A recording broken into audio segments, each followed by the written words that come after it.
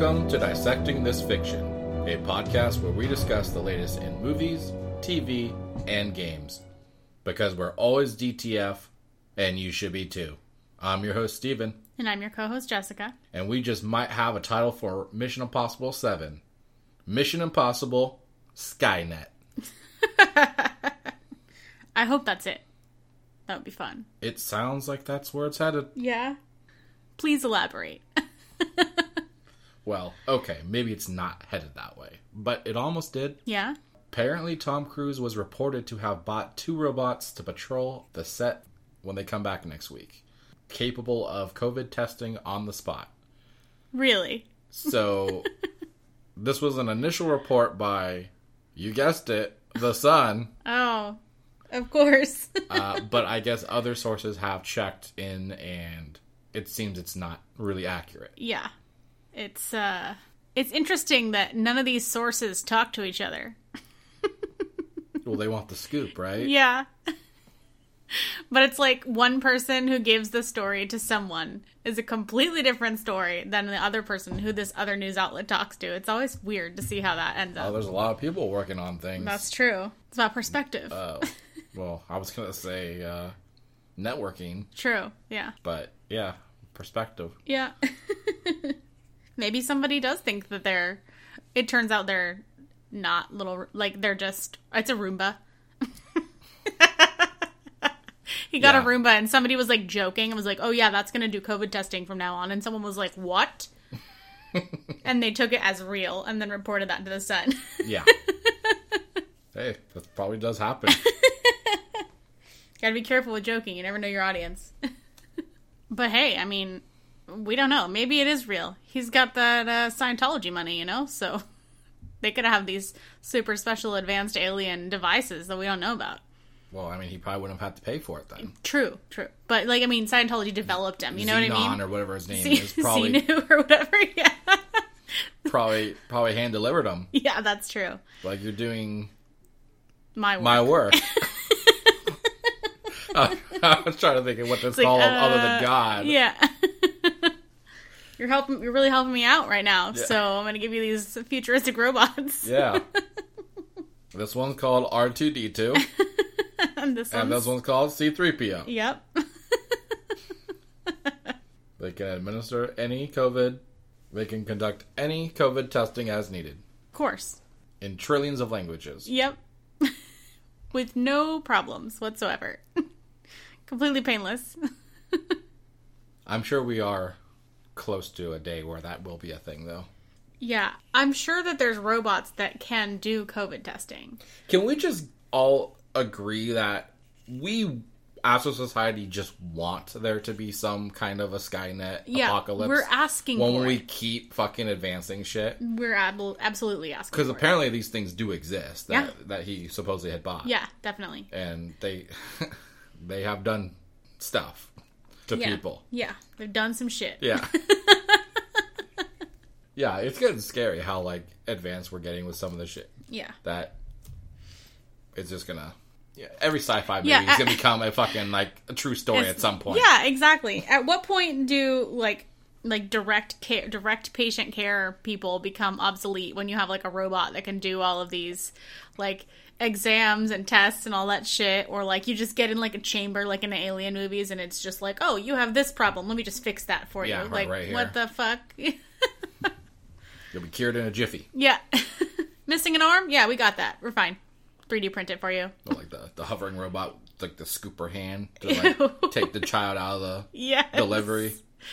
Gross. Let me just scoop this out of your vagina. Yep. Scoop.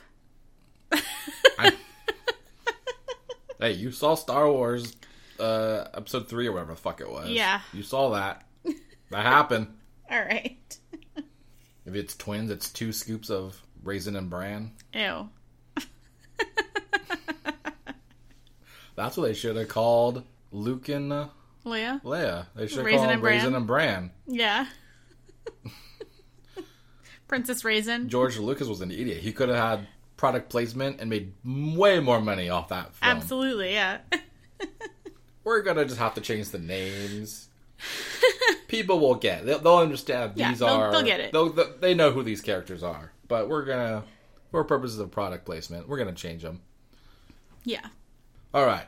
Well, until Skynet officially happens. Yeah. Let's talk about some other stuff that's going to come out. Yeah. Before that happens, hopefully. Yeah. Get everybody ready to watch something before they have their ultimate apocalypse doomsday. Mm-hmm. Amazon Prime on, I guess what already happened as of today, a movie called Alone, which it seems to be some kind of a cat and mouse thriller with a woman kidnapped Okay. by some killer, and she escapes to the wilderness, battling the elements while he's chasing her down. Okay, so I read the description for this, and then I was like, okay, and I watched, like, a trailer, and I was like, what the fuck? So either I watched the wrong trailer, or the trailer is a completely different from this description. Well, when I Googled stuff about this, I did find other things with the same title from years ago. Okay. So it's possible one of those I could have been, I felt like, found. Based on the description, there were too many people in the trailer, so that's probably my bad. Something else coming out on the 22nd is Flack Season 1 is coming to Amazon Prime. I guess it previously existed on Pop TV, but they dropped the show and Amazon picked it up, and so now it's coming to the pre-existing seasons coming back to be able to be viewed again. This is a show that Anna Paquin is in, and she's like a PR publicist person for celebrities and helps them get out of like scandals and other bullshit. So it seemed like it might be kind of interesting. So she has like a sarcastic sense of humor and shit, so it's like, yeah, I'm down. Mm-hmm. So it seems like it could be interesting. Plus, Pop TV has some pretty good gems from there. Schitt's Creek, for one. You think she's going to have some kind of a plot line where she's dating a werewolf and a vampire, and she has to choose which one she wants to be with? I don't think so. She's already done that, so... Or no, she did a vampire and a vampire. Yes. And then a werewolf and a vampire. Yeah. She's dabbled all over the place. Yeah. But yeah, it sounded like it could be interesting, so I'll be checking that one out. Okay. So it's an entire season is dropped there? Yes. Or just episode 1? It's the whole season 1, and then I guess season 2, I think, was already in production or something like that whenever Pop TV dropped it, so I'm not sure like how it they're was doing. Hot. Yeah. They Pop locked and dropped it. Yeah. Beat me to it. So you said that, I was like, wait, there's another one. Pop-Tarts? No. That's not it. Yeah. Disney Plus on the 22nd. WandaVision episode 3. Yeah. I feel like Disney Plus is back to their old tricks of just a new episode of one show every week. Yeah. Everything else I mean, is for at least the next 4 months, they're going to be like that, right? Yeah. They have back-to-back shows that are going to just be... Those are what they're crutching on in order to get viewers, right? Yeah, That's because what's gonna bring nobody's you back. signing up for Disney Plus to see like the newest movie about lions, like live action nature documentary type thing. Like that's not why we sign up for Disney Plus. That could be part of their marketing. We'd say we got plenty of fucking content to draw you in, but we'd be lying. Okay. It's pretty good. Thanks. HBO Max has, on the 21st, Looney Tunes is getting a new batch of episodes. We watched part of this when it first came out on the service. Wasn't my thing. Yeah. Wasn't loony enough. Yeah. Or toony enough. Or was it too loony? No, it wasn't loony enough. Oh, okay. Animaniacs will be the standard of loony for me. Right. Or wacky. Wacko. Never mind. Sorry. Or Dot. Yeah. What's the third guy? Yakko. Yakko, Wacko, and Dot. That's right. Yeah. They should have made Kellogg's Corn and Flakes. Okay. She's gonna keep going with that bit, huh? They could do a whole product placement thing with it. I'm just impressed I was able to think of a 3-word cereal so quickly. I know. Yeah, I don't know that. Although I guess it could have been Kellogg's Raisin Bran as well. Fair enough. Guess if you add the brand, it makes it a lot easier. It makes it a third word, yeah. What is a cereal? No, you're trying to think of one without the brand, aren't you? Is that a thing? I don't know. Is that like a law that you can't have 3 words in the name of a cereal? There's Honey Bunches of Oats, but there's of in there, so... Technicality, do we count of? I don't know. I mean... It's like headlines, titles, right? You don't count those words as... Like, yeah, but if you're doing like an essay, it counts in the word count, so...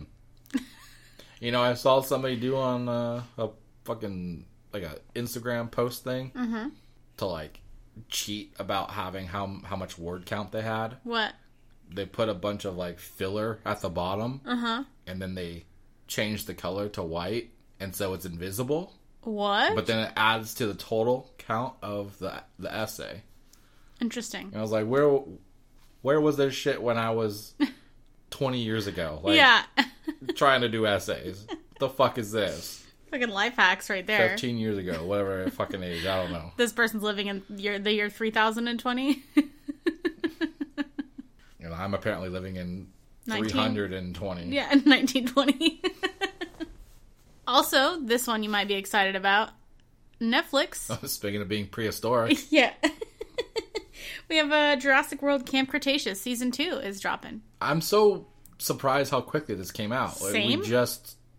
I feel like we just watched Season 1. Not that long ago. To be fair, granted, it was 2020. Pandemic times, so... It was like January 1st. Yeah, divide by 3, carry the 1, you know. Never know. Pandemic times. On January 22nd, by the way. I don't think I said the day. That's when it drops. Gotcha. Yeah. Yeah. So I'm pretty excited about this one, actually. Same. Because I overall enjoyed this show. Yeah. I know it's more for kids, but here we are. Here we are. They can't stop us. Yeah. They have, like, reverse parental controls. They have robots showing up people's doors, making sure they're not watching it if they They're don't have not be children. watching that. That's for kids. Yeah. You watch it again, I'll give you the COVID test. Yeah. All right. Well, we do have a little bit of adjustments as far as schedules and just things not existing. Godzilla vs. Kong is surprisingly getting an earlier release than we were given. It's now going to be releasing on March 26th. HBO Max and in theaters. And this is moved from May 21st. So that's a 2-month difference, right? Yeah. Interesting. So I'm curious if this has anything to do with them adjusting other things. Yeah. Or does this have anything to do with the situation with Legendary? Yeah. Because I think this was also one of those films. Mm-hmm. So I'm curious if they're strategizing or made some kind of backdoor deal to fix problems. But as far as I'm aware, that whole legal thing is still happening.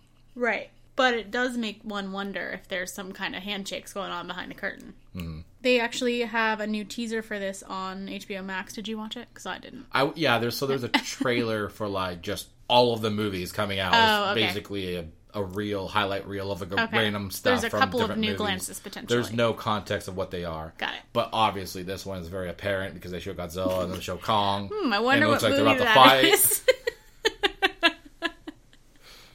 Is this Dune? Gotcha.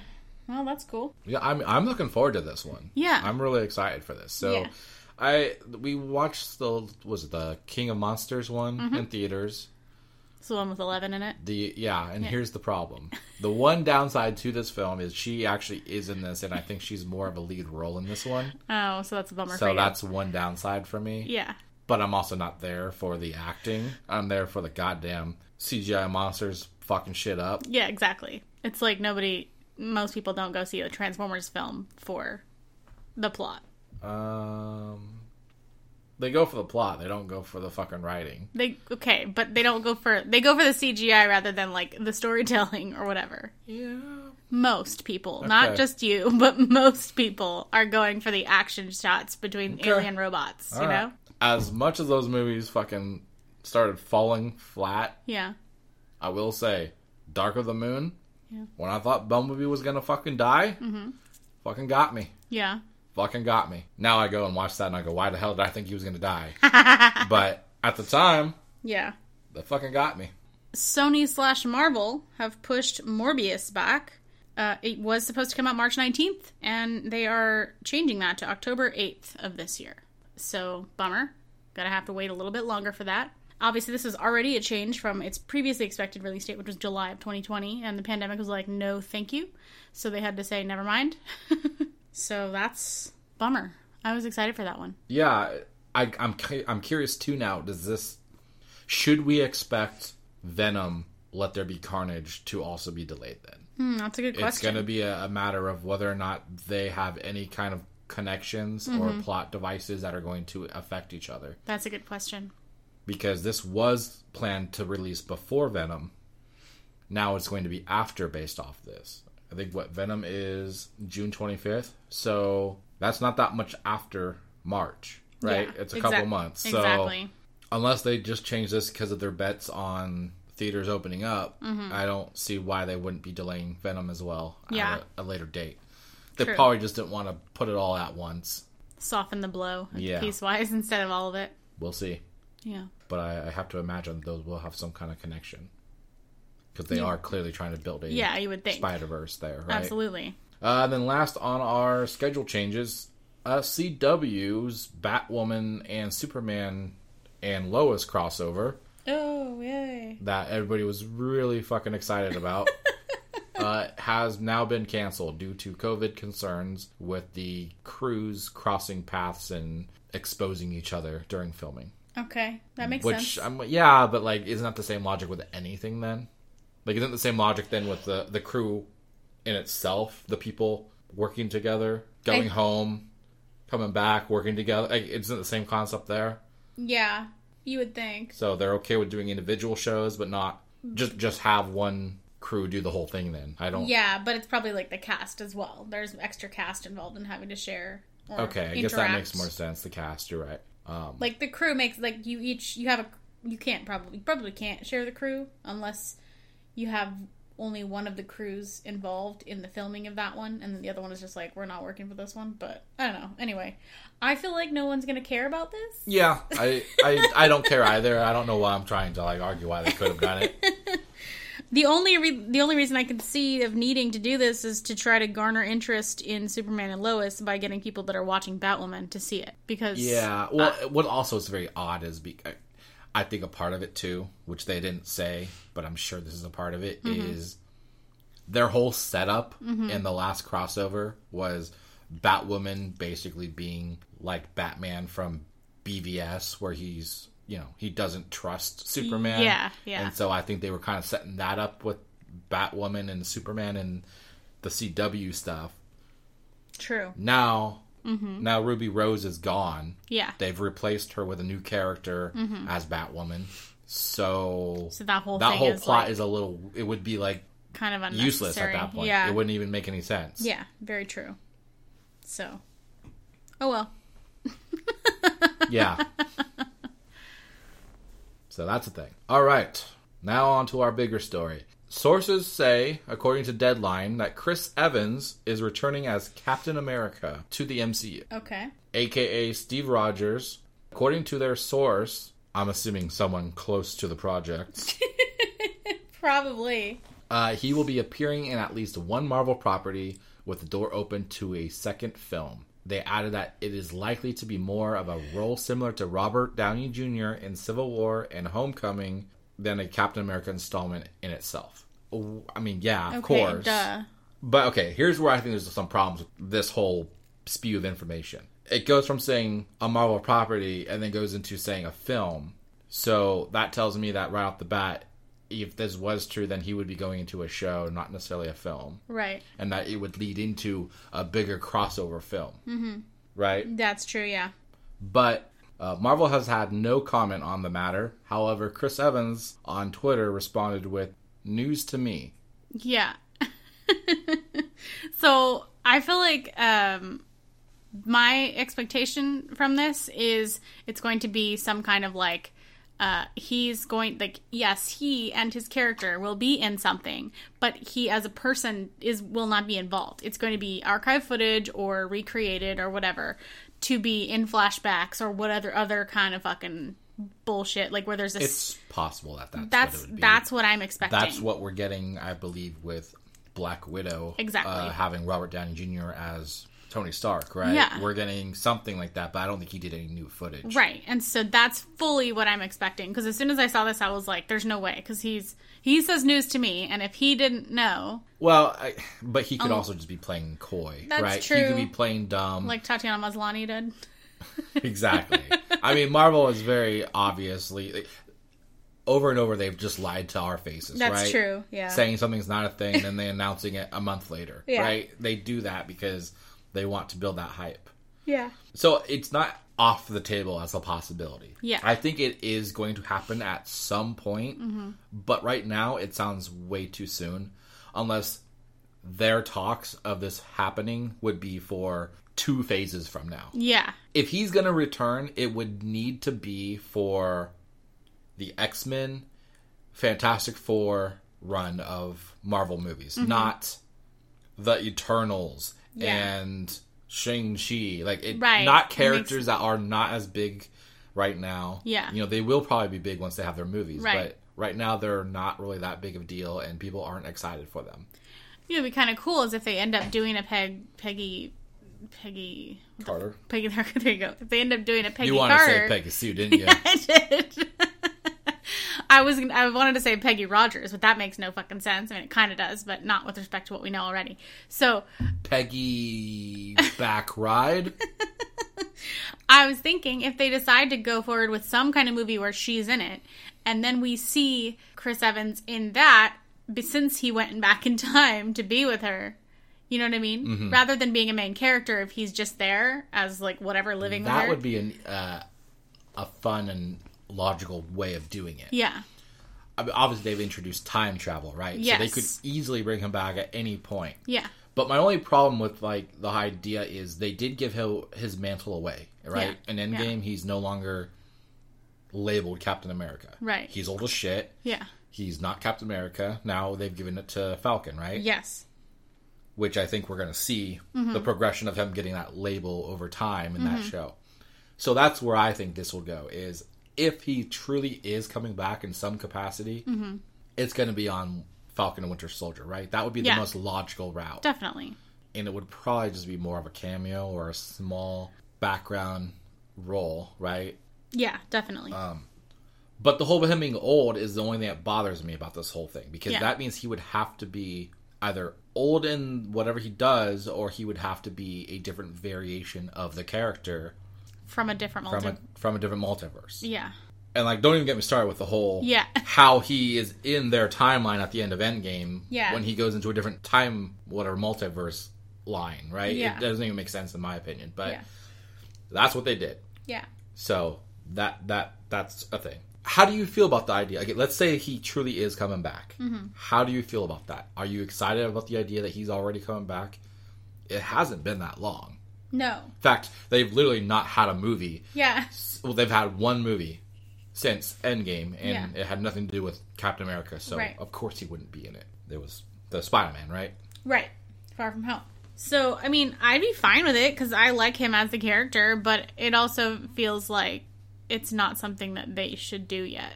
That's exactly how I feel. Yeah. Like, if he would come back, I think it needs to be a while away. Yeah. You can negotiate and get it all done now, sure, whatever. But, like, he can't possibly be coming back in this phase, right? Because that would make no sense. It would have to be the next one. Like I said, X-Men, Fantastic Four would be the most logical characters for him to interact with at this point. Mm-hmm. We do have some news, I think, about the Secret Invasion, whatever thingy. But that's another one I could see him coming back in. But then it being like a thing where it's not even him. It's a Skrull impersonating him. Yeah. That's the only thing I could think would be the most logical route, because he wouldn't have to be a big significant role. It'll get the nostalgia and the people excited that he's back, and then you can also give the twist of it's not even him, which would help fall in line with the storytelling of why he's How here, would he but be he's there? not really here. Right. Yeah, that's a good point. Plus, Feige has said, I think recently, that they have their stuff planned out through 2026 to 27. Mm-hmm. So for the next 6 to 7 years, they've already got Yeah. what they're doing planned out. So unless he's already involved in whatever that plan is, it would have to be stuff after that. True. Yeah. I feel like Not to say that they don't change things, Yeah. but I'm standing by my expectation that it's all going to be archive footage or previously filmed, whatever. I think that's how I think this is going to play out. But you know what? Prove me wrong. I'm okay with it either way. I feel like there's been many times over the years, the different franchises being like, oh, this character's coming back, this character's coming back, and then it turns out it's just fucking whatever. And it's like, okay, they're not actually back. It's not the same. Well, I mean, they designed the character so he could come back, right? True. It was clearly designed so that they didn't have to say officially goodbye. Yeah. And they could do the timeline stuff to bring him back, or whatever reason, if they decide 5 years, 10 years from now, Chris Evans wants to come back and do the character again. Because he just didn't want to come back because he was kind of wanting to do other stuff, right? Mm-hmm. Yeah. So they designed it so he could, and I fully expect that. I fully expect Robert Downey Jr. to come back at some point if he's still around and, he's... Yeah. I imagine they will find ways to bring these characters back, at least for some kind of a one-off special thing, especially with the Disney Plus thing going on.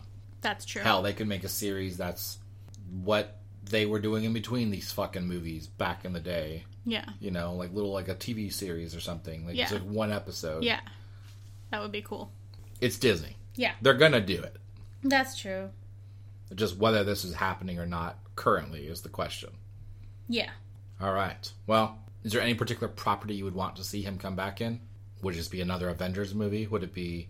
I actually, now when I just kind of said it off the top of my head, but I feel like I'm interested in seeing him in something where Peggy Carter is the focus, or like if they do like a live action Elseworld, type, show or something where she's Captain Britain or whatever the fuck they had her. Yeah, I think they're doing that for the What If series. Or whatever. But it's gonna be.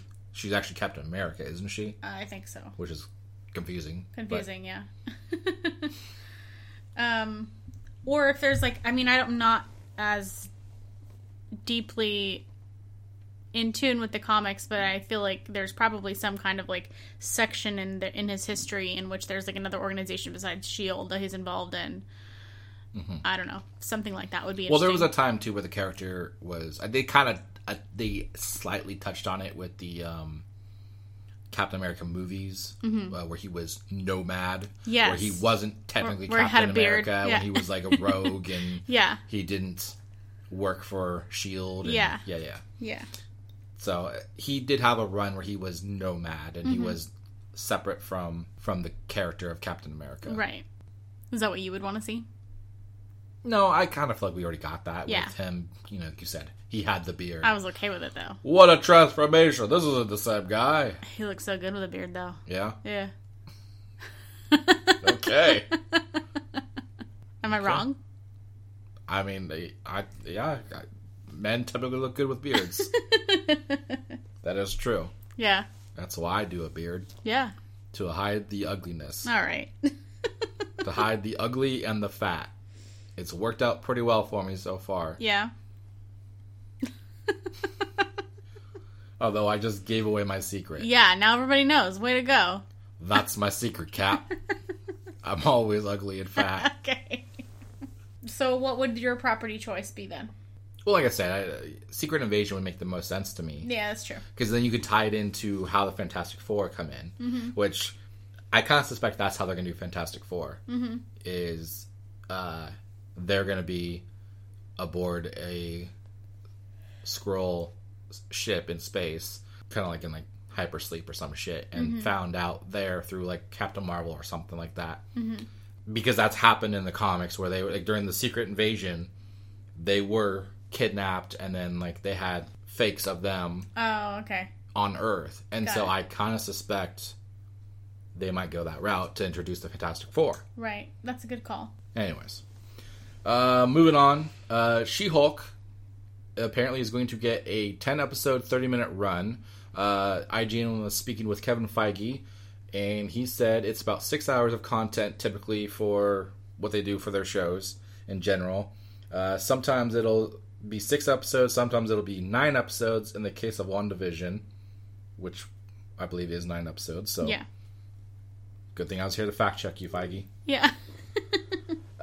And sometimes it'll be 10 episodes. You basically have 10 half-hour episodes, which is what She-Hulk will be.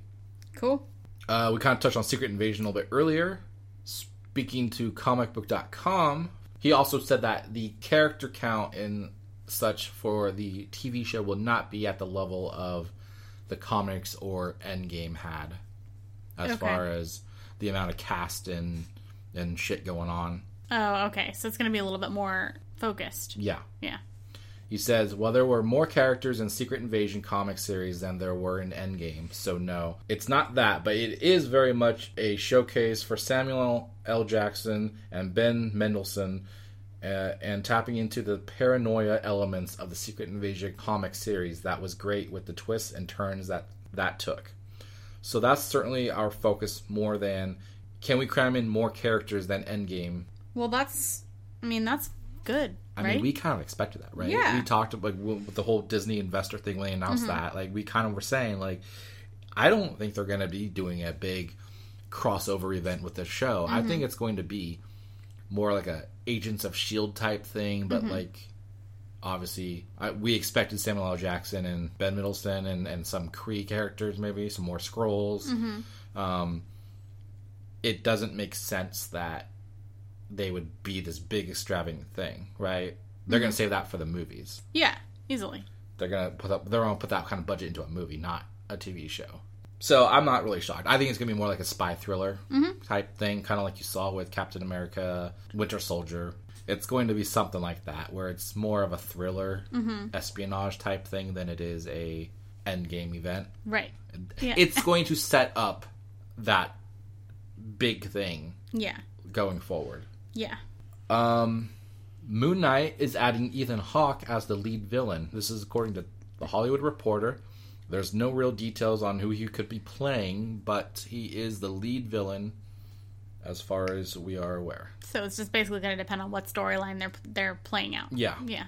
Because there's several that it could be.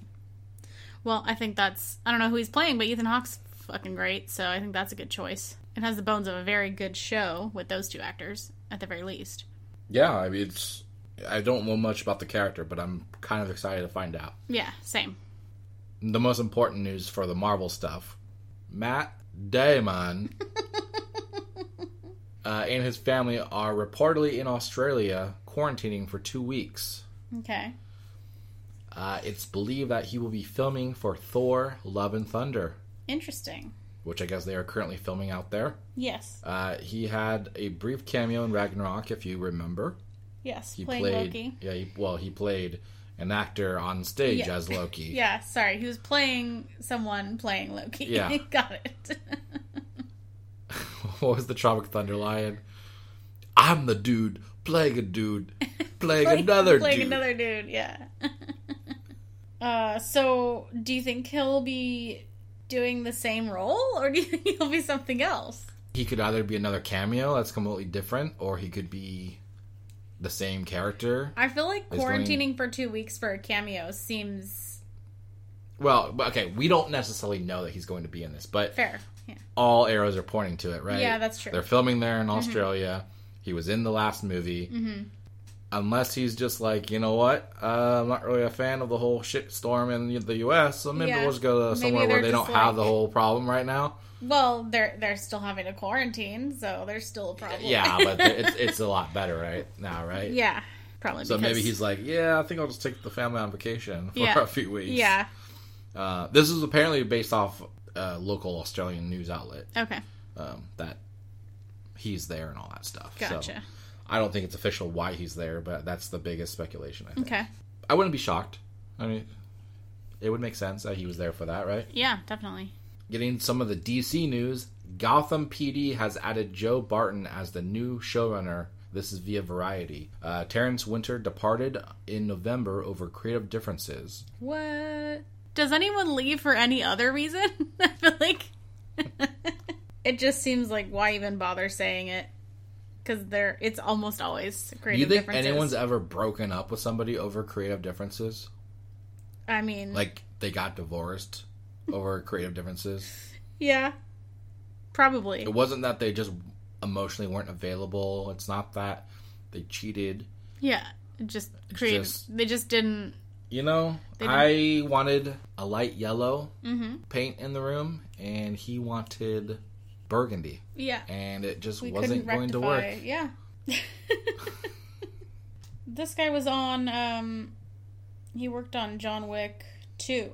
I thought I recognized his name. It's good to know. Was he one of the directors? He's... I know he has some other stuff. I think he has a new show coming out on Netflix. Anyways, I guess the big point of this story is they are still working on Gotham PD. It's still apparently a thing. Gotcha. Good to know.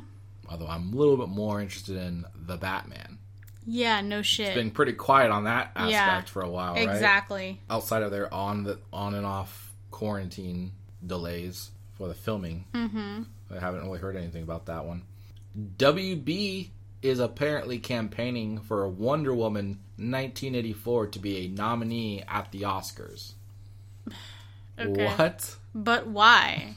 So, they are campaigning for Best Picture, Best Actress, Best Director, and some other stuff, which I'm going to assume are like CGI or makeup or... What are they competing against? Like cartoons? There's just no way. I am very shocked that they think they could get Best Picture. Yeah. Especially Best Director. Yeah.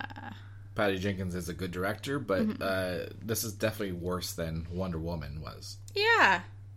And if this is the first, like, true superhero movie that makes it gets a nomination for the Oscars, I'm gonna be upset. Well, Black Panther got one. Oh, fair. For sound. For music, right? I thought it was for music. Was it for music? No, they got a Best Picture, didn't they? Oh. I thought they got a Best Picture. They didn't win, but I thought they got a Best Picture nomination. But either way, that's a huge fucking difference. I know, and that's what Yeah. I was going to say is, like, I don't really see how this could possibly win. If it did, it's because there was such a small amount of stuff that met the criteria. Yeah. That it had a chance, just out of the odds. Not so much that it's good. Yeah. But, like, I found... It's hard to find. There's not a whole lot up yet about it. But, there's quite a few other movies that I haven't seen. But just reading the plot synopsis, I'm like, yeah, that's probably better. It's like... Yeah. So, there's a I few was other thinking options. of the Netflix Life Swap movie. What was that? What was it called? The switch up or switching again. Oh, yeah. The princess switch. The The princess- switched again. Jesus. By the way, there's a third one. No. Yes, they Why? got a third one coming out this year. Why? Probably around Christmas time yet again. I hate it. Who knows? Maybe it'll be a contender for Best Picture. Yeah, If- maybe. So yeah, I could see maybe Best Actress. She did do a really good job. Gal Gadot did a good job with this film as far as her performance, but the overall film was not very good. Mm-hmm. It had a lot of problems. Yeah. So, I feel like this is just either a marketing thing just to kind of get the name back out there, to kind of keep the life cycle of it, to get people to be like, oh, go get some HBO Max to see this if you haven't already. You know? Right. Or they just think that there's not enough competition that they have a chance. Yeah. Which is probably possible. Yeah. Pause. Yeah, because there's movies like The Father, which it's like about the guy who has dementia, and it's like Anthony Hopkins plays this guy with dementia, and Olivia Colman, who's like incredible, plays his daughter. So just knowing those three things about it, I can tell you right now, I feel like that is more likely to win a Best Picture than Wonder Woman. Just whatever. Well, there's always been a bias, too, that the Oscars, the Academy, doesn't like superhero films, right? Yeah. It's just a thing. Yeah, and out of all superhero films, this is not the one to break that mold, if there was a mold. Just saying. Yeah. Yeah. Black Panther would easily have been That one would have been to the get one. it over this. Yeah, if absolutely. that's the case. Absolutely. But unfortunately, it's all based off what comes out that year. So True. Yeah. Which also kind of highlights the Oscars really don't mean much if you think about it. It's like grading on a curve. Yeah, when there's a huge political aspect to how movies can qualify, it's doesn't really mean a whole lot. Yeah. All right.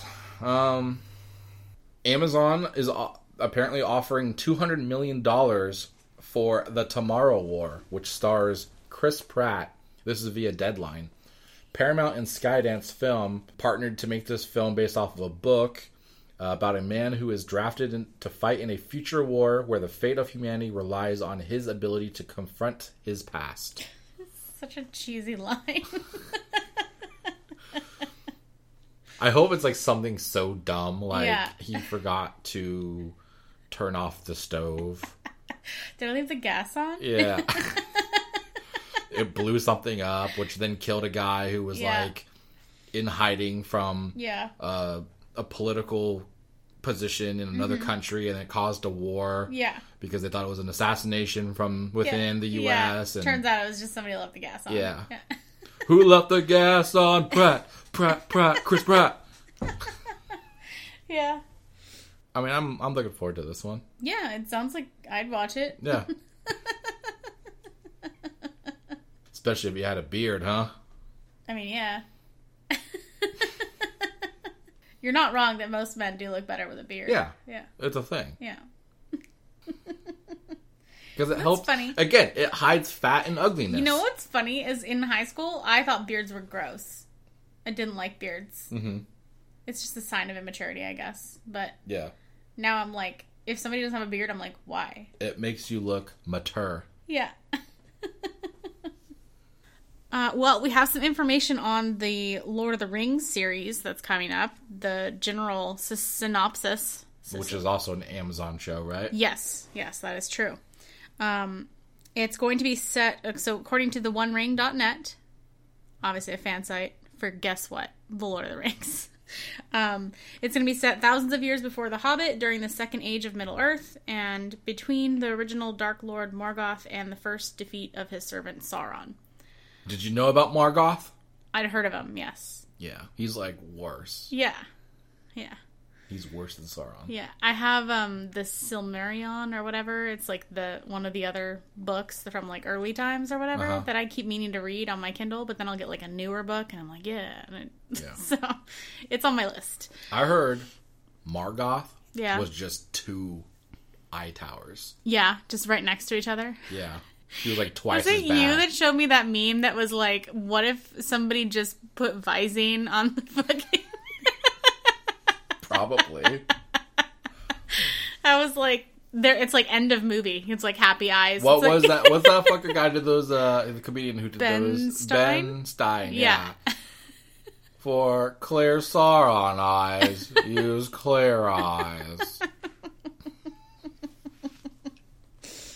All right. Anyway, it's going to begin in a time of relative peace, and the series will follow an ensemble cast of characters, both familiar and new, as they confront the long-feared reemergence of evil to Middle-earth.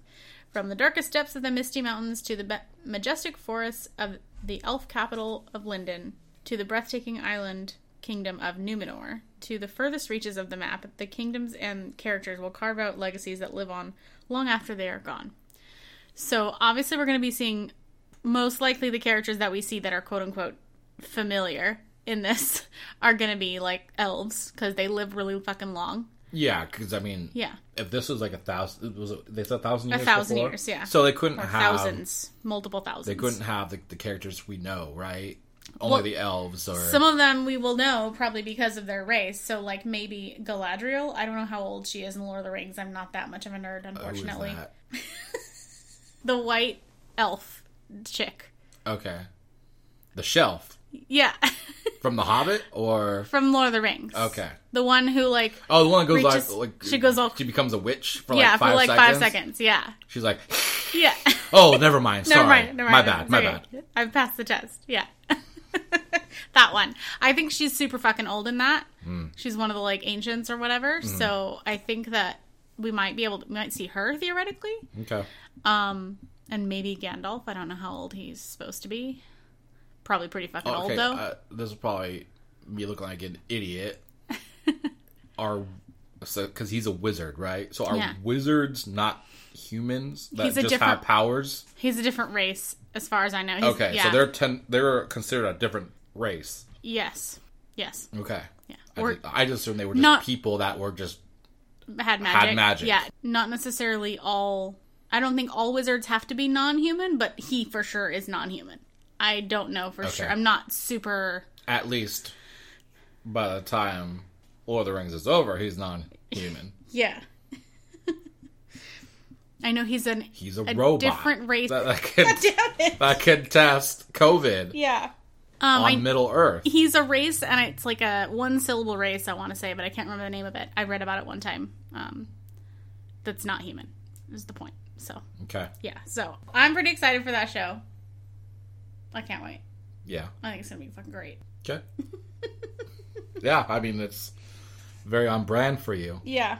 I hope that they product place some medieval cereals. Yeah. Game of Thrones already did Starbucks coffee, so Yeah, let's get yeah. some Gandalf checks.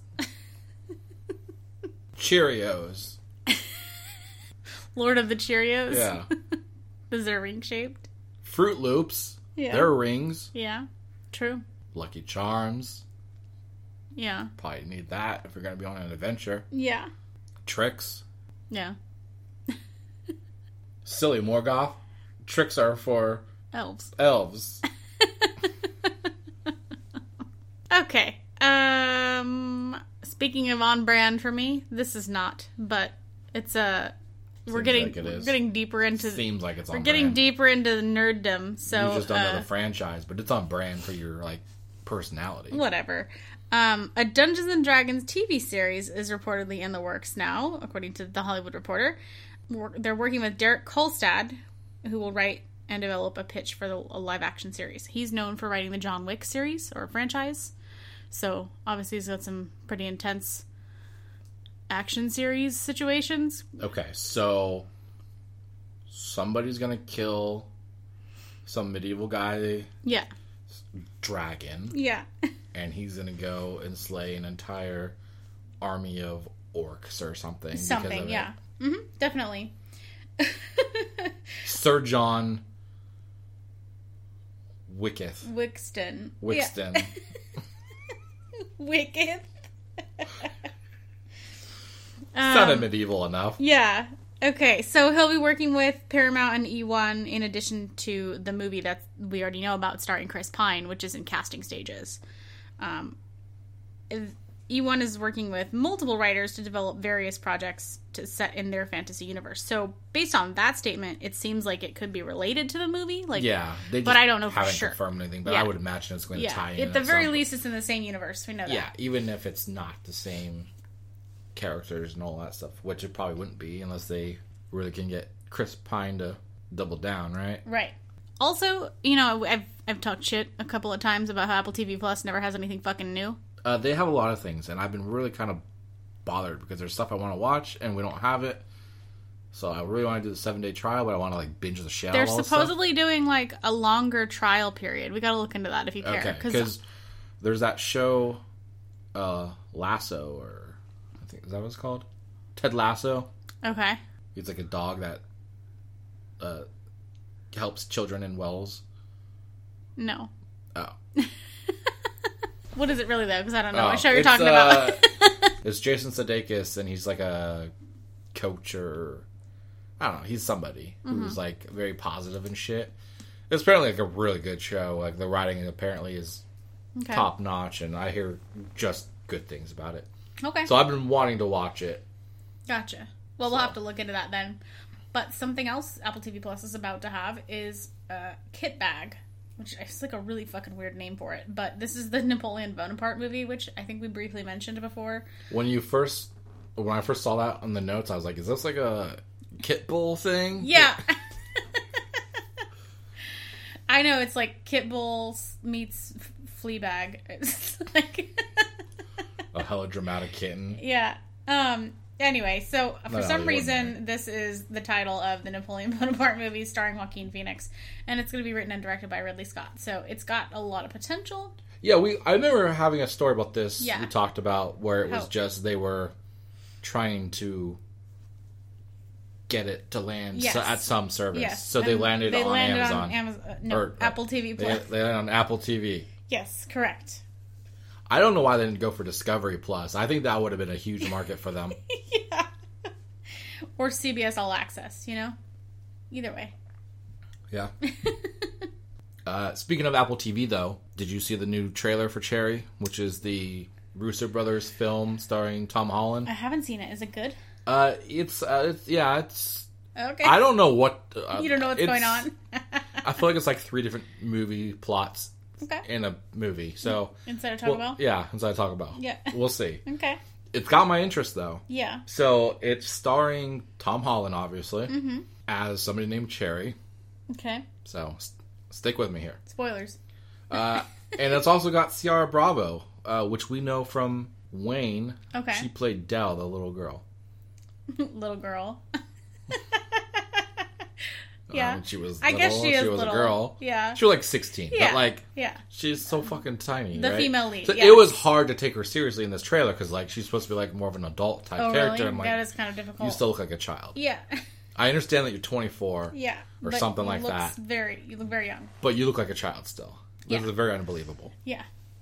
Okay, that's She interesting. still seems to have that Boston accent. So I don't know if that's going to be a part of the movie or if that's just she's just got that That's accent. just her voice. And she yeah. Yeah, maybe. Who knows? So this is coming to Apple TV Plus then? Comes to theaters February 26th and then Apple TV Plus on March 12th. Okay. Cool. So we would just obviously see it So on March Apple TV 12th for Plus. us Yeah, then. so March 12th really is when it comes out. Yeah. For the 5 people who get to see it, it's in theaters. Yeah. Yeah. Found out about a movie. I don't know if this has been a thing that's been known, but apparently there's a movie called Boss Level coming to Hulu on March 5th. Okay. Very important day. Yeah, is it? Yeah, this movie comes out. This movie comes out? Yeah. It's apparently a movie that uses a time loop for the storytelling, and it's going to star Frank Grillo, also known as Crossbones, in the MCU. In the what now? MCU. MCU, okay. This apparently was filmed in 2018, but was dropped from distribution in August of 2019. So it has nothing to do with the pandemic. They just were like, They were like, we're you know good. what? Never mind. Yeah. Yeah, sure, we spent hundreds of millions of dollars on this, but we'd rather just throw it in the trash. Yeah. Which is crazy because think about it. They had an entire year that they could have thrown this on a service to make some money. Yeah. It would have been the perfect time, right? Yeah, why are And they they just... still chose not to. Okay. So I have pretty high hopes about this. Or do you think they're just, like, reaching the bottom of the barrel? Like, what else can we release without having to spend more money? Either way, it sounds interesting. Well, I mean, they are coming out with another Princess Swap Jesus, yeah. 3 or whatever the hell it's called. Yeah. So, Boss Level, does this imply that it sounds gaming related, right? It does, very much. Yeah, So okay. we'll see. Okay. I don't know the exact... I don't know the exact plot point, but... Okay. In my head, I'm like relating it to like Happy Death Day or one of those kind of things. Right. Like more kooky comedy, dark comedy, whatever situation. Mm-hmm. So we'll see. It's on Hulu. We have it, so we'll check it out. Yeah. Okay, let's get into what we watched this week. Here's how our rating system works. If we hated something, we'll burn it. If it was just okay or we're neutral, we're going to test it. And if it was pretty good, we're going to slice it. If we absolutely love the shit out of it, we're going to dissect it. And if all of us dissect it, we're DTF. Nice. See how I held out a little bit to see where you were going to Yeah, go with that? and he threw me off. Yeah. Yeah. But then I caught up with you. Yeah. And we fucking nailed it. Yeah. All right, first up, the big one, WandaVision. Finally came out. Episodes 1 and 2. So this dropped on Disney Plus on January 15th, in case you weren't paying attention. It's a miniseries based around the Marvel characters Wanda Maximoff, aka Scarlet Witch, and Vision. It has all the usual people that we should know and love already from the MCU. So two. Yeah. It has 2 people. Yeah. As well as a few extras. We've got some people that play their neighbors and or other community members. Yeah, which are relatively new characters. There's Yeah. one that looks like she's a carryover from other properties of the MCU. But basically we have Elizabeth Olsen as Wanda, Paul Bettany as Vision, and the rest are just kind of there, right? Yeah, the rest are newer characters that don't have very big parts yet. And there's going to be 9 episodes dropping weekly until March 5th. As we already said, an important day. You can see from the trailers and all that, this is actually set as like a sitcom back in the 50s and 60s or whatever. And it's like we don't really know what's going on with it, but there's a lot of nods to older television and things like that. So it's kind of fun, depending on if you've ever watched the older shows like I Dream of Jeannie and Bewitched, and I don't know, there's others, but Yeah, I was kind of worried, to be honest. As excited as I was for this show, I was also kind of worried because I didn't really relate to those shows because I'm not that old. Right. So I was a little worried what they were doing because I didn't really enjoy that. I didn't have the nostalgia for that style of show. But I have to say, I think I was surprised by how much I enjoyed the tone of what they did. Like, I couldn't tell you how accurate it felt to old shows that did that stuff, but like it did give me that whole vibe of the decades they were in and the feel, as far as I could tell. Yeah, no, it did. It was very accurate to what actually happened on those shows, because like the storylines were very similar to something you would see on Bewitched or whatever. So it was interesting to see all of that again. Obviously didn't watch those when they were on, but in high school and stuff, those were on TV Land and shit, so I'd watch them like with my parents or whatever. So I watched I Dream of Jeannie and Bewitched a lot. So it was very clear that Bewitched was they had like a scene where she was like basically cooking an entire meal out of scratch, and she's like floating shit all around. It was very yeah, exactly, very much like Bewitched. Yes. I think the chemistry between the two like felt way more. I felt it much more than I did in the movies with them. Yeah. I feel like I'm really into the chemistry that they have. The jokes that were in this, I know they were probably, again, part of like the style of the show, but I think they nailed the jokes. The execution, just the lines, I think the jokes really got me. I was surprised because I didn't expect this to be so funny. I guess in my head it wasn't a comedy, but they definitely have a lot of aspects to the show that I didn't expect. Right. Right now we're only 2 episodes in. The thing with the show is it's so different than anything we've seen, right? It's like a very meta concept where... Yeah.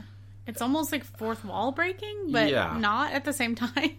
Like, we obviously don't get why these time periods are happening. We have to assume that it's just in her head or something, but we don't really know. There's this underlining plot point that they do have in there, which hints at a lot of things, but we don't really know what's happening as of right now. Right. We have our speculations. But it's clearly going to tie in to the bigger picture at some point. Yeah. I suspect that these time period episodes are going to be like half of the show, and then the other half will be a more traditional MCU thing. Yeah. But who knows? It could be the whole show, and then the ending will be whatever twist they decide they're going to have for us. That's true. I also wanted to mention, I think it's important to watch the commercials that are in the show, because they're relevant. I feel like they're going to be relevant to what's going on. It's weird because the first time you see one, you're like, "What? Okay, whatever," and then it happens again, and you're like, "Wait a minute, there's something funky going on here." So I don't know. There's clearly lots of little pieces and tidbits hidden here and there within the show that we're supposed to pick up on. Maybe people who are really into the comics know more about what's going on already than we do, but it's definitely one of those shows where they definitely have hinted at some plot points that will happen, or that could happen based off comic stuff. Yeah. I love how they kind of play off of Vision being a robot or an android, whatever the hell they categorize him as, and that he doesn't eat and stuff. So there's this whole like episode where he like basically hides the fact that he doesn't eat from everybody around him. Like, I love that they're kind of going into this more micro problem, like things that day to day of these people, even though it's like probably not even like a real situation, but they're like really silly plot points, just like you would see in an old show. like reminds me kind of like of the Jetsons or whatever, like something ridiculous that like nobody would really focus on in real life, and it's like the whole show is about it. So it's very fun to see them addressing things like trying to live as a normal human. They had to have a blast filming this, right? Yeah. Just like dressing up like in these vintage outfits and the way that they perform, they act, the way they read their lines. They're very much like they are in these old-timey shows. Yes. Very, a lot of emphasis on words and exaggeration of how they say things. Yeah, and definitely. You could tell they had a good time with this. Yeah. So I'm really excited where this is going. I just can't I don't know. It's one of those shows where it's like, I kind of want to binge it, like we talked about. Yeah, I think that would probably be my biggest complaint, is that it ended.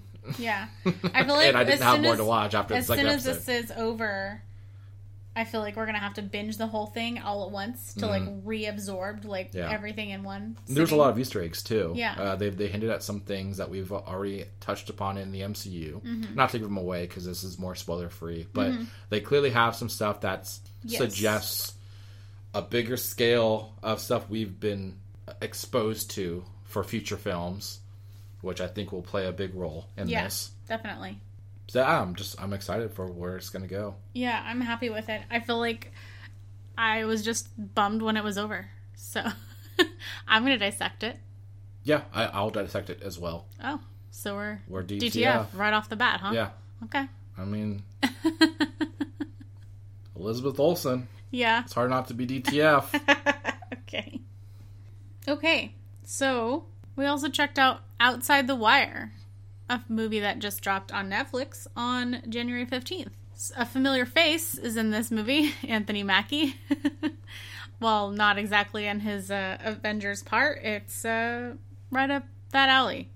This movie is kind of based in a future society where there's these like combat robots that are deployed to war to help the soldiers.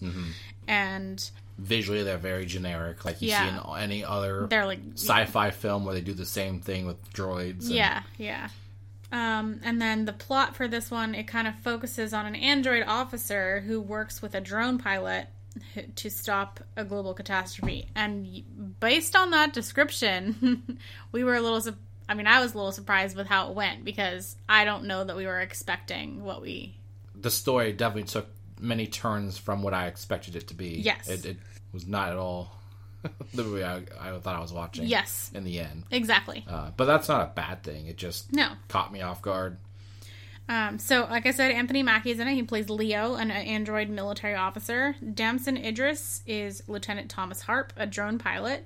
He's actually known for Snowfall, a series on FX, and he was in some episodes of Twilight Zone and Black Mirror. Okay. And Pilou Asbæk is Victor Kobol, who's the leader of a terrorist group in the movie, and you actually might know him as Euron Greyjoy from Game of Thrones. Yes. Who's the uncle of Theon Greyjoy. Yeah. Or, as some may know him, Reek. So, he was a good villain, as he is, so that worked out. I mean, he's an insignificant part of this movie, Yes, he was. But I basically just mentioned him because we know him from other properties, and he's again playing a villain, so he's clearly being typecast. But it works, so whatever. It's a shame he wasn't like a pirate or something, you know? Yeah. I don't know. I enjoyed this. It was, I felt like the story was interesting. I felt like it was a little bit political. They had some references that were like, okay, we're going there. Yeah. In a movie that has nothing to do with that. Yeah. But, it reminded me a lot of, like, I think you made a joke or something about, like, iRobot. Yeah. Or, we talked about Skynet jokes earlier, right? It's very much got this message about technology and the risk of going too far with what you can do with capabilities of tech. And it's a very interesting concept and take. I enjoyed the dynamic that they had with Anthony Mackie being this android character and dealing with this like human who, as far as we can kind of tell, like kind of is thinks like a robot. Like Yeah. he has his lack of empathy, Yes. and he's just kind of very much about the numbers, if you will. Yeah, yeah. As far as war, Yeah. being a drone pilot. It was interesting to see this kid who was more is an actual human being taught about empathy and humanity by an android. I think it's worth a watch. Yeah. What I want to see is they make an NCU, a Netflix cinematic universe. Okay, Yeah. we already have Chris Hemsworth in his fucking Extraction. military movie. Yeah. Now we've got one with Anthony Mackie. Yeah. I feel like there's something with Tom Holland that Netflix has going on. Probably. So we need to just get every fucking MCU actor to get their own Netflix military movie, and then they need to have a bigger event that they all have to come together and make a crossover film. Yeah. Let's make it happen. I want the NCU. Yeah, I'm in. I'd watch it. Or them. I don't Yeah. know. Will they have beards? I was making it. Yeah, I know. Okay. I know you were imitating me. You look like you were trying to answer the question. Like, well, I don't know. It's all going to depend on their choice at Yeah. the time. Yeah. Are they ugly? Are they fat? Do they need to hide anything?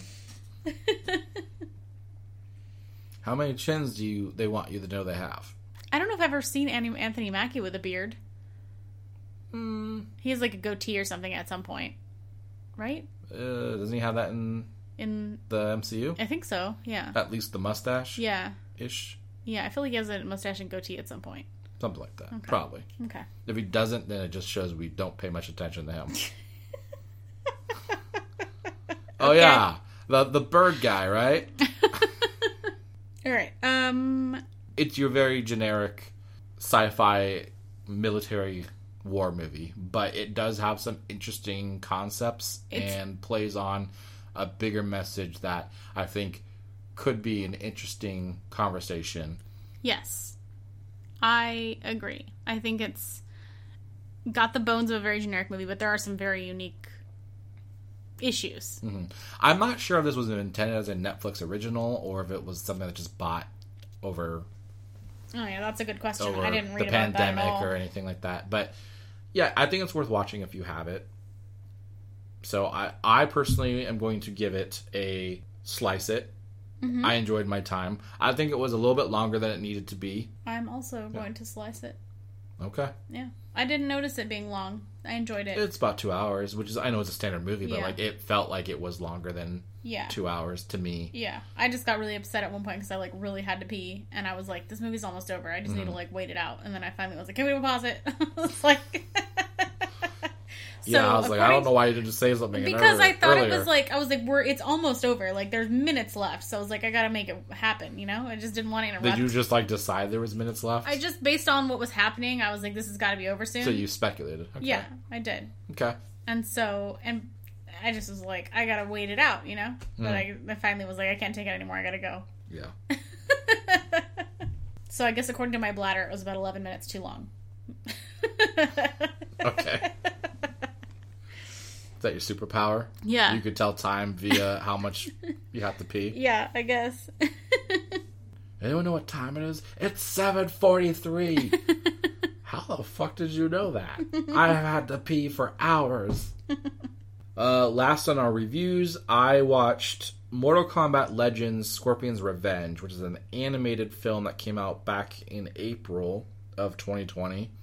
It's essentially an adult animated martial arts film based off the Mortal Kombat franchise, which focuses on the character of Scorpion as basically an origin story for how he comes to be and his revenge for, well, how he came to be. Yeah. It's WB, so the art is very similar to anything you would see in the more current DC stuff. This caught me off guard about, like, I know it's Mortal Kombat and yeah, they're known for their violence. This caught me off guard though, how fucking violent the animation was in this stuff. Okay. You see some intense stuff. Like, it's animated, but I still was like, oh, fuck. You felt the pain? Yeah, it took me back a little bit. Yeah. They even did some really cool stuff, though, where some of the games, they have these, like, X-ray mode type things where when you do, like, a fatality or something, they do this X-ray look where you kind of see their skeleton and you kind of see, like, the bones break when they get punched or whatever happens, and it's just, like, more intense. Yeah. They even did that in this, as I assume, like, kind of an Easter egg type thing. They did that in this movie. For some of the stuff, so you'd see that kind of stuff, and it was just intense. There'd be things where he'd like cut somebody's head in half and then like tear it off, and just a lot of guts and gore for what I knew was going to have blood and all that stuff, but I didn't expect it as the level it was. Gotcha. I also didn't hate it. Yeah. So this was fun. It was a good time. I think it got me more excited for Mortal Kombat as a whole. And I think I might enjoy this kind of an aspect of Mortal Kombat more than I do the actual games. Only because I'm not really a fighting game type player. Right. But I love the stories that they tell with these characters. So in the end, I really kind of hope they make more of this. And I hope this is going to be a ongoing thing with different characters. Because it was really interesting what they did. The dynamic of some of the characters. And they kind of summed up the whole Mortal Kombat story in the background of telling his origin story, but I think that they can do a lot with all of the abundance of characters that they have. So I hope there's more to this than just this one-off. I really enjoyed it. I would have to dissect this one. It was so good. Okay. I think I was more disappointed that it was over and there wasn't anything else to watch of it than I was anything that I didn't like about the movie. Yeah. So, yeah, I had a great time. Cool. Okay, good to know. Yeah. Again, it had a good amount of characters in it. So, there's somebody in there for everybody. Yeah. Depending who you like to play as and all that stuff. You'll see somebody you're familiar with. Gotcha. All right. Thanks, everyone, for listening. If you're still here, we appreciate you. Don't forget to stick around. We're going to talk about our game stuff here coming up next. In the meantime, don't forget to check out our Facebook group, Dissecting This Fiction Podcast, and follow us on Twitter at DTFpod, or check out our website, dtfcast.com. All right, moving into our gaming. We have a very small list for the actual releases this week. Hitman 3 multi-platform comes out on the 20th in a couple days. Ride 4 is going to be a next-gen only title, apparently. That comes out on the 21st, and that's essentially a racing-type game. Yeah, it seems. Makes sense. All right. And on that note, Ubisoft's Riders Republic, which is a extreme sports massive multiplayer playground, it was previously set to release February 25th. It turns out that is now going to be delayed with no new release date. Oops. Bummer. I'm okay with it. I mean, it doesn't matter to me, but... Yeah. Something that does matter to me, unfortunately, WB/Portkey Games Hogwarts Legacy is going to be delayed until 2022. God damn it. Also no real release date, just kind of a vague... just a vague year. Later on. Like sometime in this 12-month period. You just gotta hope it's the beginning. Yeah, exactly. Super bummed about that. And also, they did end up delaying Nintendo World's opening after all. I know we just talked about it last week, so hopefully you didn't expect to go. Well, I think we made it very clear. In case you're listening from Japan. Yeah, if you were in Japan specifically, you had a chance. Yeah. Let's just say that. Yeah, I guess there was a state of emergency that was issued originally just for Tokyo and the outer-lying areas, but they updated that to add 11 more areas, including Osaka, which is where the park is located. You know what I think happened? I think we have a lot of people listening. Yeah. And they heard about this in our last episode. Yeah. And they got excited and jazzed about it. Yeah. So they all started making lines out there at the park. Yeah. Set up their camping equipment. Got their Mario Kart apparel on. Yeah. And then the park was like, wait a minute, there's too many people. Yeah. Then they're like, wait, this is way too many people. We understand that DTF is a really good podcast that everyone should be listening to and leaving reviews for. But we're going to have to delay the opening of the park. Yes. So maybe now people will have more time to keep listening to our podcast. And reviewing. Yeah. So Universal Studios Japan says that they will announce a new opening date when the state of emergency is lifted, which is expected sometime this week, I think. Mm-hmm. AKA whenever we take some kind of a break from our podcast. Yeah. Or at least stop talking about their park. Exactly. So, sucks to suck. Yep. Can't stop, won't stop. And on the topic of Mario, there is going to be a new red and blue Mario-themed Switch on the way. It's going to include a carrying case with a screen protector for the Switch. Fancy. And it's going to be available on February 12th through the release of Super Mario 3D World Switch Edition.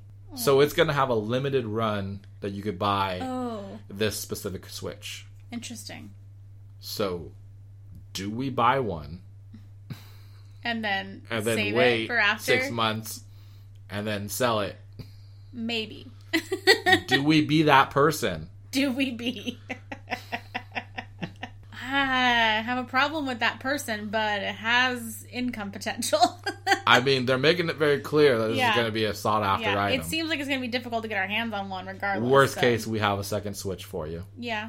For me, huh? It's going to be ugly, but... Yeah. I personally think it looks hideous. Yeah. It's this red and blue, which is obviously very Mario-esque. Yeah. But I'm not a fan of it. Go look it up if you're interested in a new Switch. Yeah. I mean, at the very least, you get some cool extra stuff. Extra features, yeah. The one interesting thing is, it goes for the regular price of $299.99.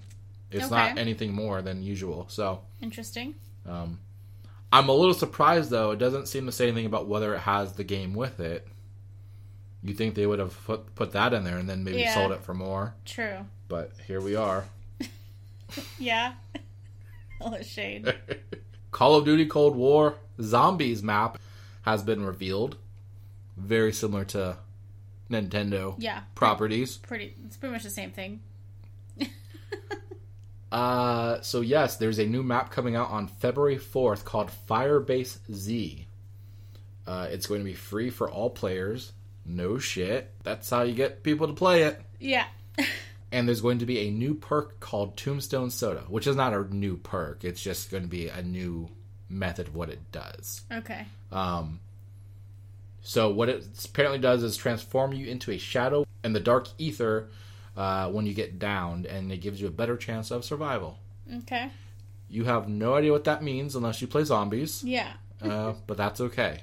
I have a little bit of an idea what it means because I was listening to all you motherfuckers play zombies in this house that one day. All y'all motherfuckers!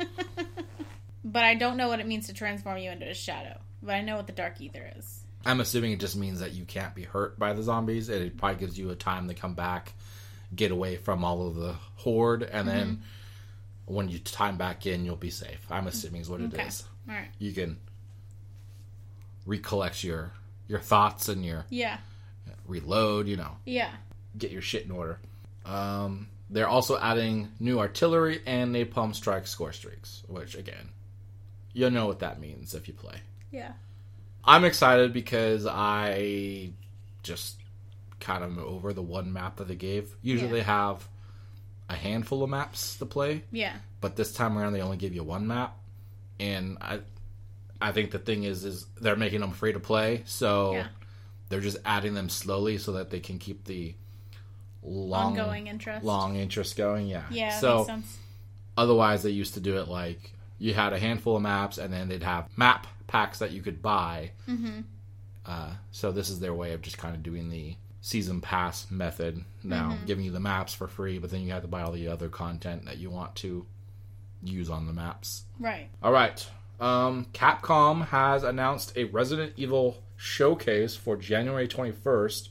That's in a couple days. It's going to be at 2 p.m. Pacific, so do the math yourself. I know East Coast is 3 hours ahead. So go fuck yourself. Yeah, East Coast is 5. I'll give you that. Central is like, it's usually 2 or 3 depending on the time of the year. I know. Yeah. So we'll say it's 4 now. Yeah. Mountain, go fuck yourself. I don't... Look it up. We're good. Yeah. I don't know what time is when it's higher up in the air. Yeah. So this is going to come with a bunch of news about the new Resident Evil game. They are doing this year is the 25th anniversary of the series. Mm-hmm. So they're doing something special with a beta, but it seems like only people in their ambassador program are allowed to get it. I don't know. I tried to do it today, and it was some fucking really complicated thing. I just was like, fuck this. Basically, the main point of this is they're going to do a walkthrough guided tour of Resident Evil 8, also known as Resident Evil Village, with a new trailer and some gameplay. So there is also supposedly going to be some new information for other Resident Evil properties. Mm-hmm. So probably something about some of the movies, maybe a trailer, something maybe about TV shows. They have maybe another game they're going to announce. Mm-hmm. There's speculation of another online type game. I'm hoping, fingers crossed, it's an Outbreak. Yeah. At least a remake or something like that, since online is more prevalent now than it used to be on the PS2 time. True. When it released. So yeah, as much as I'm not liking the route that they're taking with Resident Evil 8, based off the trailers, which the teaser they showed for this showed some really tall witch with her boobs popping out. Yeah. And like that was like the main story of the announcement was everybody was like, oh my god, did you see her boobs? Not the fact that there's gonna be a trailer and gameplay of the game. It made me laugh. Just boobs. Yeah. Just boobs. I'm pretty interested to see what happens with that. Hopefully they can turn it around for me. But right now I'm a little disappointed with what I'm seeing. Yeah. But I'll be watching that on the 21st. Cool. Bungie we talked about this last week about they were closing down the servers on some of their older Halo games. Mm-hmm. Apparently they are now closing the online archive as of February 9th, which means that you will no longer have your old player stats available to look up on their website. Mm-hmm. You won't have any files, screenshots from Halo 2, 3, ODST, or Reach. Yeah. So anybody who was high and mighty about how fucking good they were at the old Halo games, nobody fucking cares. Yeah, you better take your screenshots now. Yeah, doesn't fucking matter anymore. You're nothing. Yeah. You're dead. You're muff cabbage. Bungie said, fuck you. We're deleting everything. You mean nothing to us. Surprisingly, too, Killzone is a game that was created kind of as a counterpart to Halo around the time of the PS2, PS3. Mm-hmm. It was Sony's kind of Halo-type game. Right. Their website is shutting down for that game, and they are going to have it lumped into the Sony's PlayStation stuff. So it's going to lose whatever functionality to an extent, but I just thought that was interesting. Yeah. All right, got some fairly big news. Lucasfilm Games announced, we just talked about last week how they're rebranding, and it's like Lucasfilm Games is the banner, right? Mm-hmm. And so now they've announced a partnership with Ubisoft to create an open-world Star Wars game, which is pretty fucking cool. They're collaborating with Disney and Lucasfilm Games on a new story-driven open-world video game set in the Star Wars galaxy. It's going to be at the, Massive Studio or whatever. Massive is what it's called, which is known for the Division series, and it's going to use the Snowdrop engine, which is Massive's proprietary engine. Yeah, they use it on the Division. And then there's not really any details whether it's single or multiplayer, but they are actively recruiting for the project, so it's clear that they're actually moving forward with it. And apparently they're also working on an Avatar game that's still set for 2022, which I've forgotten about entirely. Yeah, I mean, this was a big thing when it was announced, but I forgot that was a thing. When was it announced? Many years ago. Like with the movies? Like the first movie? Fuck, I honestly couldn't tell you. That's crazy. I know I didn't care about it because it was Avatar, but like it was expected this big thing because Ubisoft was working on it. Mm-hmm. Obviously, it's going to be some kind of tie-in to the releases for the next movies, right? I'm expecting, especially with the 2022 release. Yeah. But yeah, that went dark for a while now. I don't think anyone remembered that game until now. I think somebody was asking about that in an interview, and they were like, well, it's not an issue. Like, we have balance on all our games, and it's not going to delay this or have any issues now that we have a Star Wars title. Mm-hmm.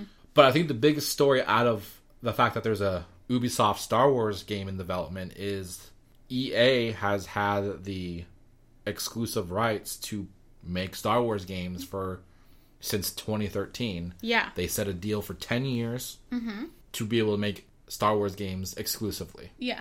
It has not been 10 years yet. That's would true. be in 2023, and we are now getting an announcement of a Ubisoft game in the Star Wars universe. Yeah. So, this either means that they somehow tweaked the contract with EA and Disney, or there's a technicality that they can produce a game, they just can't release it until after the 10 years. Yeah, that's a good point. I think you might be onto something with that. It's probably something where they're able to make a deal that you can work on a game, but as long as it doesn't come out before the other contract expires. But I'm assuming that's what it is. Yeah. Because that would be around 2023, and this, I think, there's no release date, but No. like just on the average length of a game, Yeah. it would be at least a few years before we ever saw this game. Especially because it's like an open world game, so Yeah, it's going to take and they're longer. saying that they're actively Recruiting. hiring Yeah. to work on the project, Yeah. which means they're not that far in. Correct. Yeah. So it does make sense that they wouldn't be out. The game wouldn't be out until after that point anyway. As a side note, though, Jedi Fallen Order has a next-gen update available on Series X and PS5, in case anybody was waiting for that. I mean, I haven't finished the achievements and all that stuff. Yeah, I haven't so either. I might go back, hop in there and see what it looks like, and Yeah, I might come play try it on and your... play some other stuff. Yeah, I had it in my, like, folder or whatever category of things. I was like, I'm going to go back and get the achievements on. Mm-hmm. And then I, like, never did. But maybe I'll jump back into it so I can see how it looks on the Series X. Well, I mean, you forget you're on a 1X. I know. Which also has 4K and 60 frames per second. So Yeah, I know.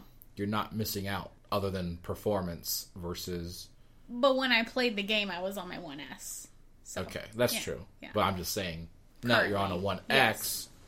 you could leave my console the fuck alone. Oh, can I? Noted. I feel like you didn't get the point of this conversation. I mean this with all due respect. Uh-huh. You can fuck right off. Uh-huh. We'll see. We'll see how that goes. So what kind of game do you think we're expecting from this? Well, I mean, they're saying it's an open world, right? Right, So yeah. the fact that it's... Okay, well, here's where it's a little confusing to me because... Okay, well, The Division is an open world game, right? But it's more of a Destiny type game where Right. it's a game as service setup. Yeah. We don't know if this is single player or multiplayer. Right. By that assumption, it's probably going to be a multiplayer Right. Destiny type game. But that's where I have concerns if it is. Yeah.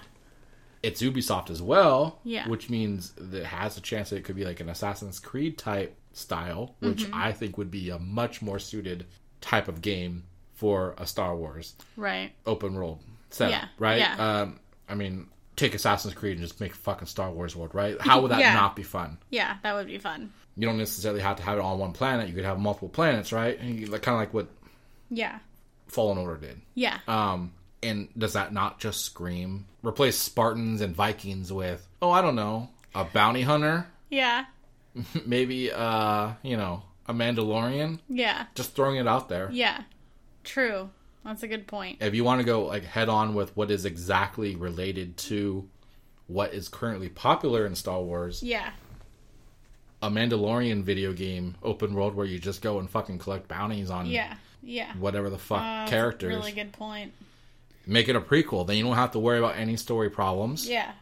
And as far as I am aware, I think there was a reference that anything Star Wars is going to be considered canon going forward in video games. Yeah, I saw tied that. into comics, movies, TV, books, whatever. So I think they're all making stuff canon. So whatever they come out with in these games is going to be important. It's not going to just be like, well, it's just a fantasy story that doesn't matter. It's Right. going to, like, these characters can theoretically then be in movies at some point or vice versa or whatever. Yeah. So the only hesitation I have that it wouldn't be a Mandalorian game is if they don't want to make that concern of the plot getting in the way of itself between show and the game and all that Yeah, stuff. true. But like I said, put it in a way earlier time where he's not the Mandalorian we know. He's the one that just goes and collects bounties. Right. You know?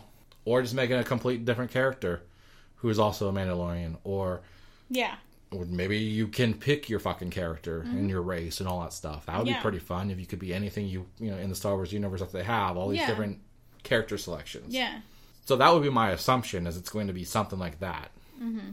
But that's if it's an Assassin's Creed type game, which is what I want to see. Yeah.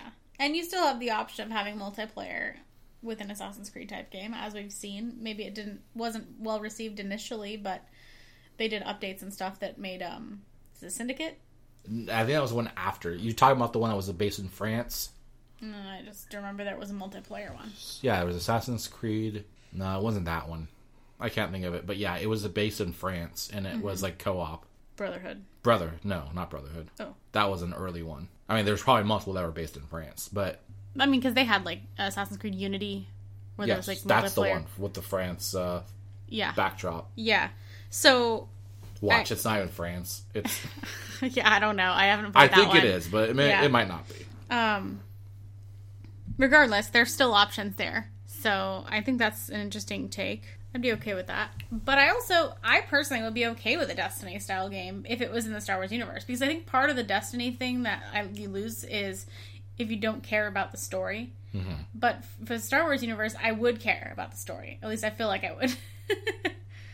Like, I don't have this attachment to whatever Destiny lore is going on in the background. Well, the problem with Destiny games is their lore is not upfront in what you're playing. It's like in like messages and like conversations you see in the game and stuff. It's not right there in front of you. Like, the missions are very vague and generic, if you ask me. Okay.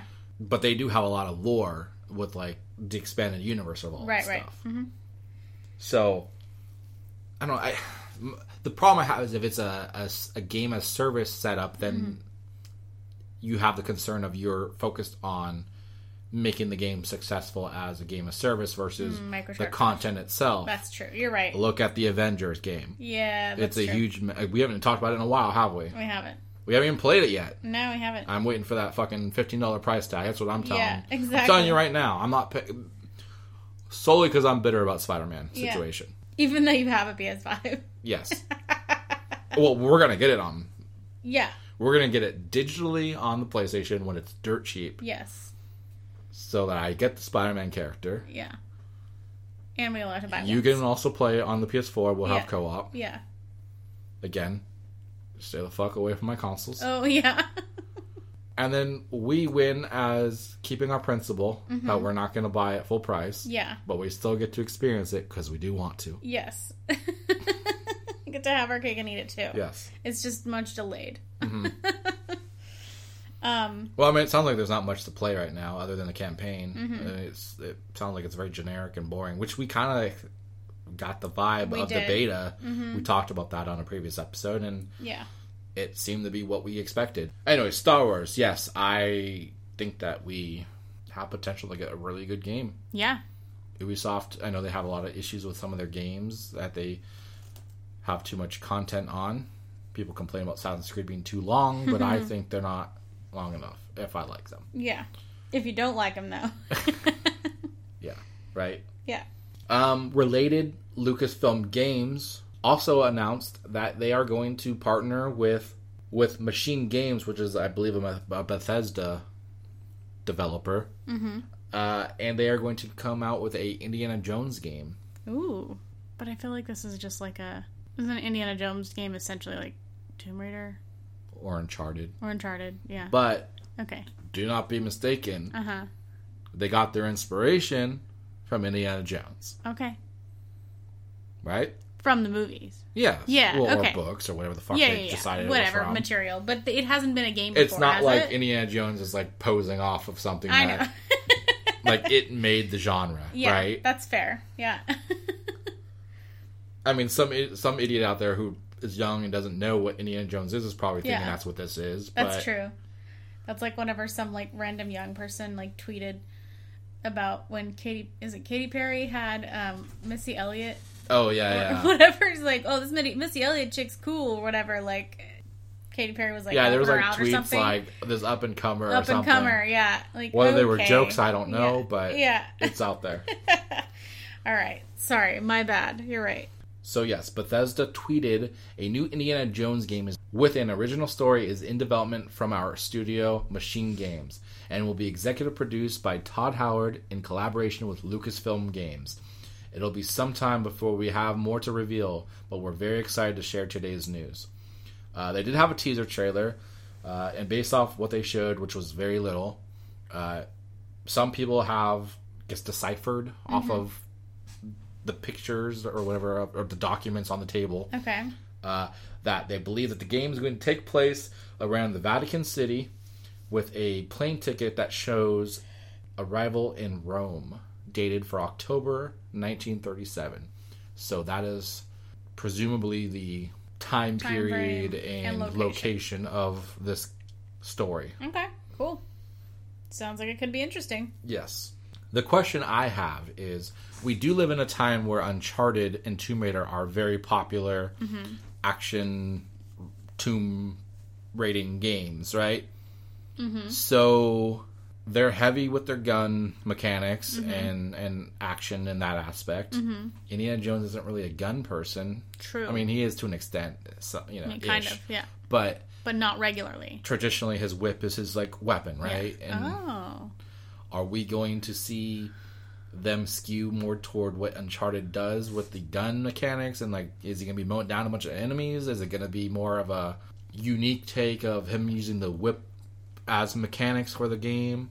I hope they do that, because it would be nice to see them stay true to the source material. It would be, but I guess my concern is, if they do that, is that taking away from I guess like the attention span of what gamers have now, where they want that onslaught of enemies to kill, and True. They're going to be too slow and boring, I guess, is my question for you, if they don't have 100 enemies coming in that you're shooting down.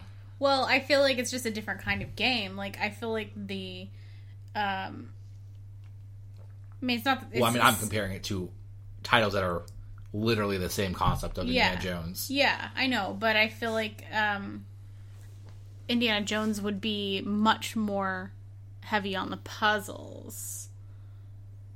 Am I wrong on that? Well, Uncharted, it was, if you ask me, too heavy on the puzzles. To be fair, I haven't played all the Uncharted games, so I might not know. Uncharted 4 was just... I feel like they were so repetitive and redundant with how many puzzles and how much it took to do.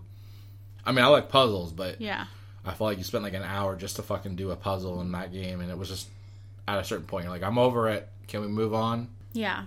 Well, it could be something like, this is a weird comparison, but like Super Hot, where you have to do it in a certain way. So it's like action, but also a puzzle. Okay. Well, in Super Hot, you can do it in a variety of ways. Yeah, but you have to do certain things in a certain order in some cases in order to it's have about enough timing with that game. You could technically do different orders. It's just you have to be able to time how you do it. Yes. Yeah. This is what I try. It's kind of like a puzzle, but it's not the same as like solving, actually putting something in different locations. Yes. Yeah. So, I don't know. That's a good point. I think that anyone who likes games and also likes Indiana Jones probably would be fine with it, but you're right. The games tend to be skewed towards more battle-heavy situations these days. I mean, we're not going to see this game for at least a few years either, I imagine. Yeah. But it does bring up a good question. If this is Bethesda, and Bethesda is now, or not, I don't know if it's official yet, but an Xbox company. Game Pass? Will this be Game Pass for one? And more importantly, will this be an exclusive? Oh, okay. Good point. To Xbox. Okay. I mean, it might be on PC, but will it be on PlayStation, I guess, is my biggest question. Yeah. I don't know. It's going to be a ways away, so I think we'll have an idea by the time it gets anywhere near being released. Yeah. Based on future releases. I'm interested in this, but like, I was never a huge Indiana Jones person. Same. I watched the movies. I had a couple books, I think, of like, it was like graphic novels of the young Indiana Jones. I might even have those still. I don't know. They might be in a bin somewhere. Yeah.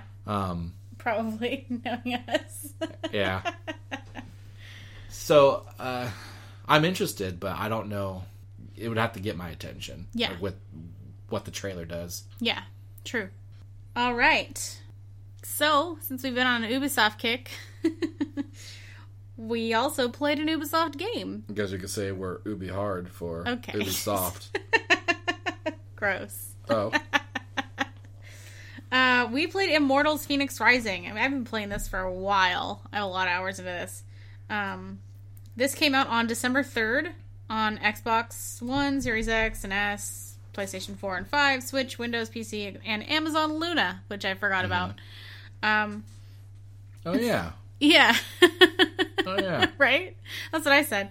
And this is a third-person action-adventure... Is it on Google... Stadia? Stadia? I think it might be. I mean, if it's on Luna, I know. it better be on I think it Google might be, Stadia. but at the time when I was writing this, it hadn't been. But I put this in, these notes in a long time ago. It probably is on Stadia at this point. It's a third-person action-adventure game and developed and published by Ubisoft, obviously. And essentially, with your help, we've basically identified this as Legend of Zelda Breath of the Wild, but in a Greek mythology setting, is what it seems like. Yeah. Yeah. And I didn't play a whole lot of Breath of the Wild. I think I played, maybe 10 hours of it. Mm-hmm. I played this shit out of Which that. is not very far into No. that game from what I understand. I don't know how many hours I played, but I fucking had your Switch. I basically commandeered your Switch for weeks while I was playing that game. Yeah. And now you understand my whole stay the fuck away from my stuff. Oh, yeah? I'll be sure to tell you that next time you fucking want to play any games on my consoles downstairs. Oh, yeah? Yeah. It's fucked up. Oh, is it? I mean, I never technically gave them to you. I just kind of put them down there moved to them let down you there. use. I see. So I don't have any consoles now? Legally, you have to ask permission to use them still. No. Oh, okay. Well, I'll talk to my lawyer about that then. Yeah, you do that. So, I have a few notes on this. I feel like the character creation was pretty simplified, and it wasn't as many options as they kind of made it out to be when they were doing the demos. Mm-hmm. I agree with that. Yeah. And I feel like I didn't like most of the options they even had for like the hair or stuff like that. Yeah. I looked a handful of the options for the hair, but like all the faces almost looked exactly the same. Like there were like 4 face options. Yeah. And all except for one were pretty similar, and I was like, okay. I mean, yeah, it's cool you can make your skin color blue or whatever if you want to, I guess. Like, I have blue hair. The character has blue hair. That's fun, I guess. So this might be the Ubisoft Avatar game. Yeah, it might be. I didn't They're like, surprise, it's been out for years. Yeah. So they do an update patch that changes the titles of the game on the screen. Yeah. So I was a little underwhelmed by that based on having watched the preview stuff for it, thinking it was going to be more robust in that section. I guess my opinions have changed a little bit throughout, but I haven't found a ton of weapons or armor throughout the game. Like, now I'm much further in the game. I'm about 50 or 46 plus hours, so my opinion of that has changed. I still don't feel like I found a lot, but I found a few more than I had at the time I wrote my notes, which was probably at about 20 hours. I feel like it takes it's like a diesel. It takes a long time to build up to the point where you can actually functionally play the game, because you have to like upgrade a bunch of shit. Mm-hmm. You have to beat a lot of. I think I'm in that position where I'm like, I'm not quite at that level of enjoying the game right now, because I think I'm about like 12 hours in. Mm-hmm. I did the first main world area. Yeah. And I'm on to the second one. Yeah. I don't know, probably like the first third into it or whatever. Yeah. Just from what I played of Breath of the Wild, it does feel like this is just a carbon copy. Yeah. From Ubisoft. Especially the puzzles. Yes. Yeah. You're literally like rolling balls in from one place to another, and it's graphically it's looks beautiful. It looks really good. Yeah. Just like Breath of the Wild. Mm-hmm. Slightly different, doesn't have that cell shaded look. Right. But it's a really very what you expect of current animated type. Yeah. Semi-realistic. Yeah. Graphics. Yeah. I think my biggest problem with this game, outside, like, I enjoy what we're doing to an extent. The puzzles, I think, are a little too much at times. And not so much that they aren't good, they're just too long and repetitive. Yeah.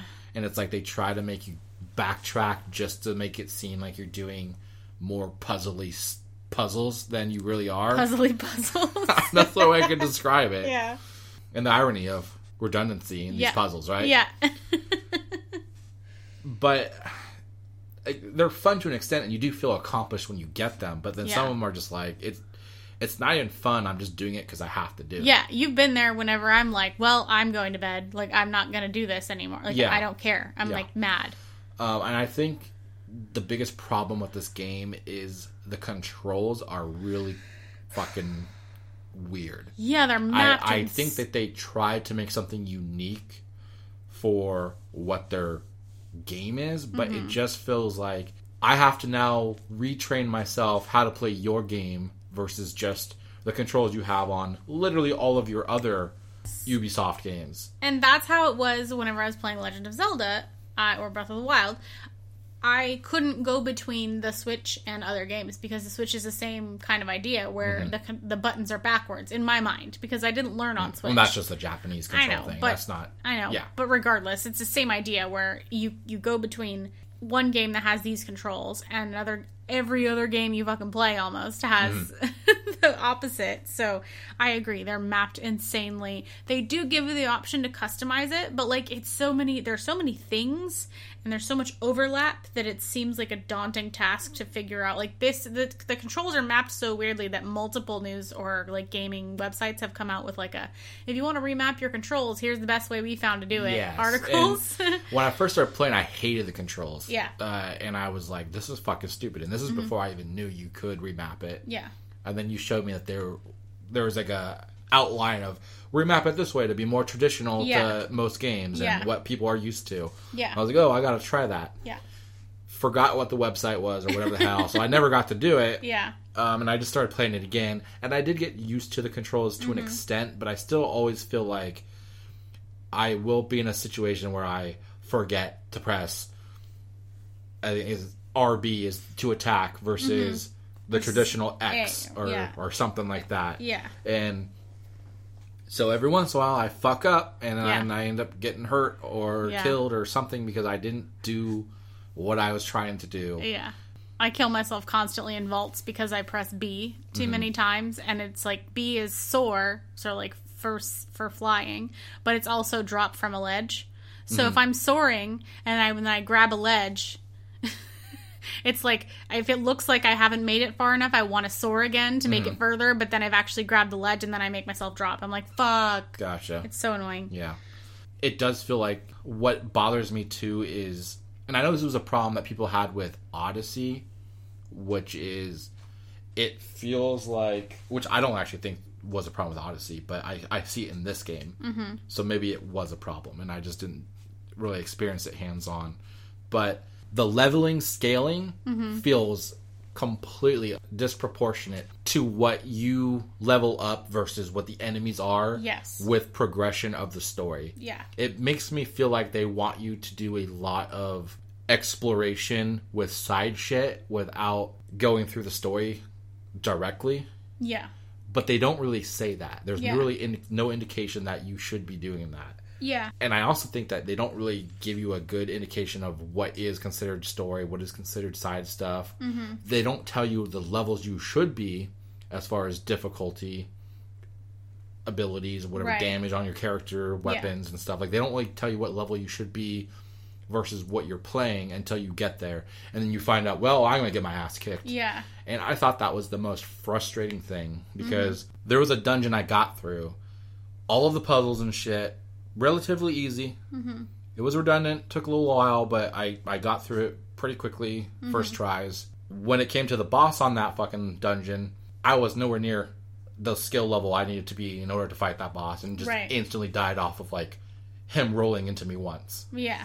And I just had no way of fucking killing him. Yeah. So I was forced to leave that dungeon, not even knowing if I was going to come back to that spot or have to redo the whole thing again.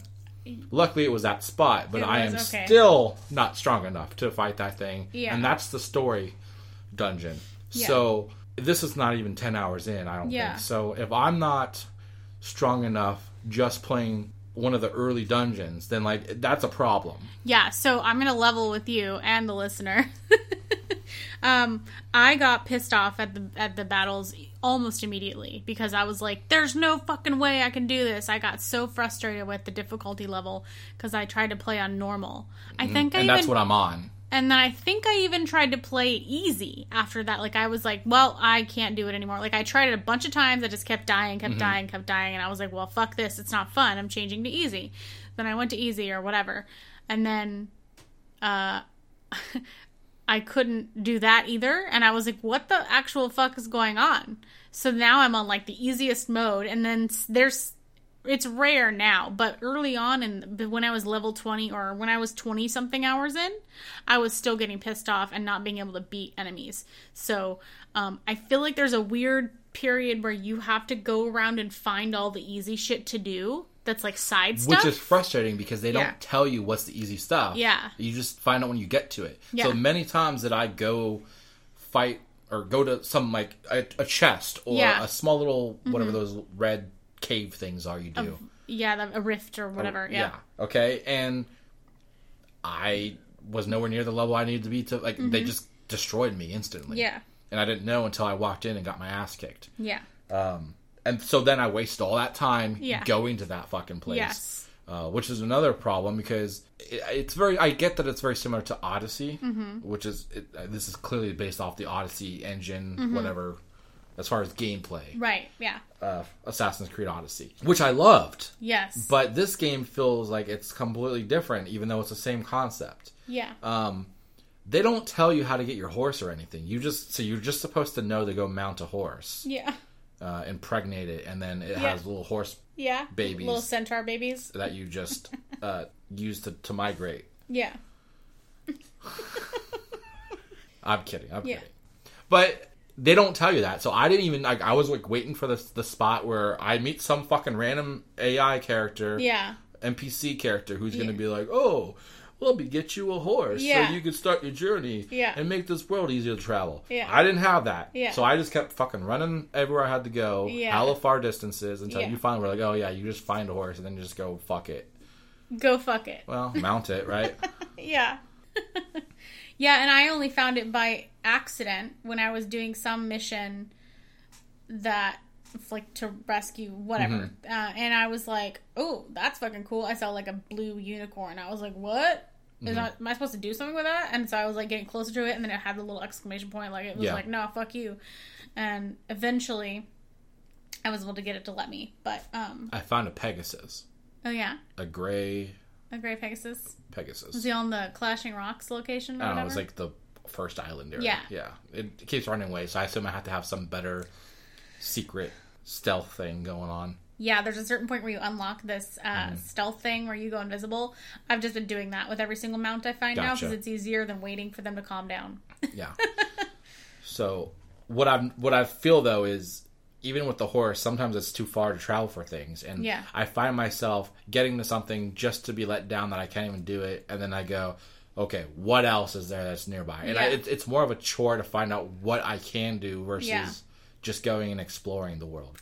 So what I did is I went and I did one mission for the first location, and then I was like, your story's kind of dumb. And so I moved on to the second location, and then I was like, your story's kind of dumb too.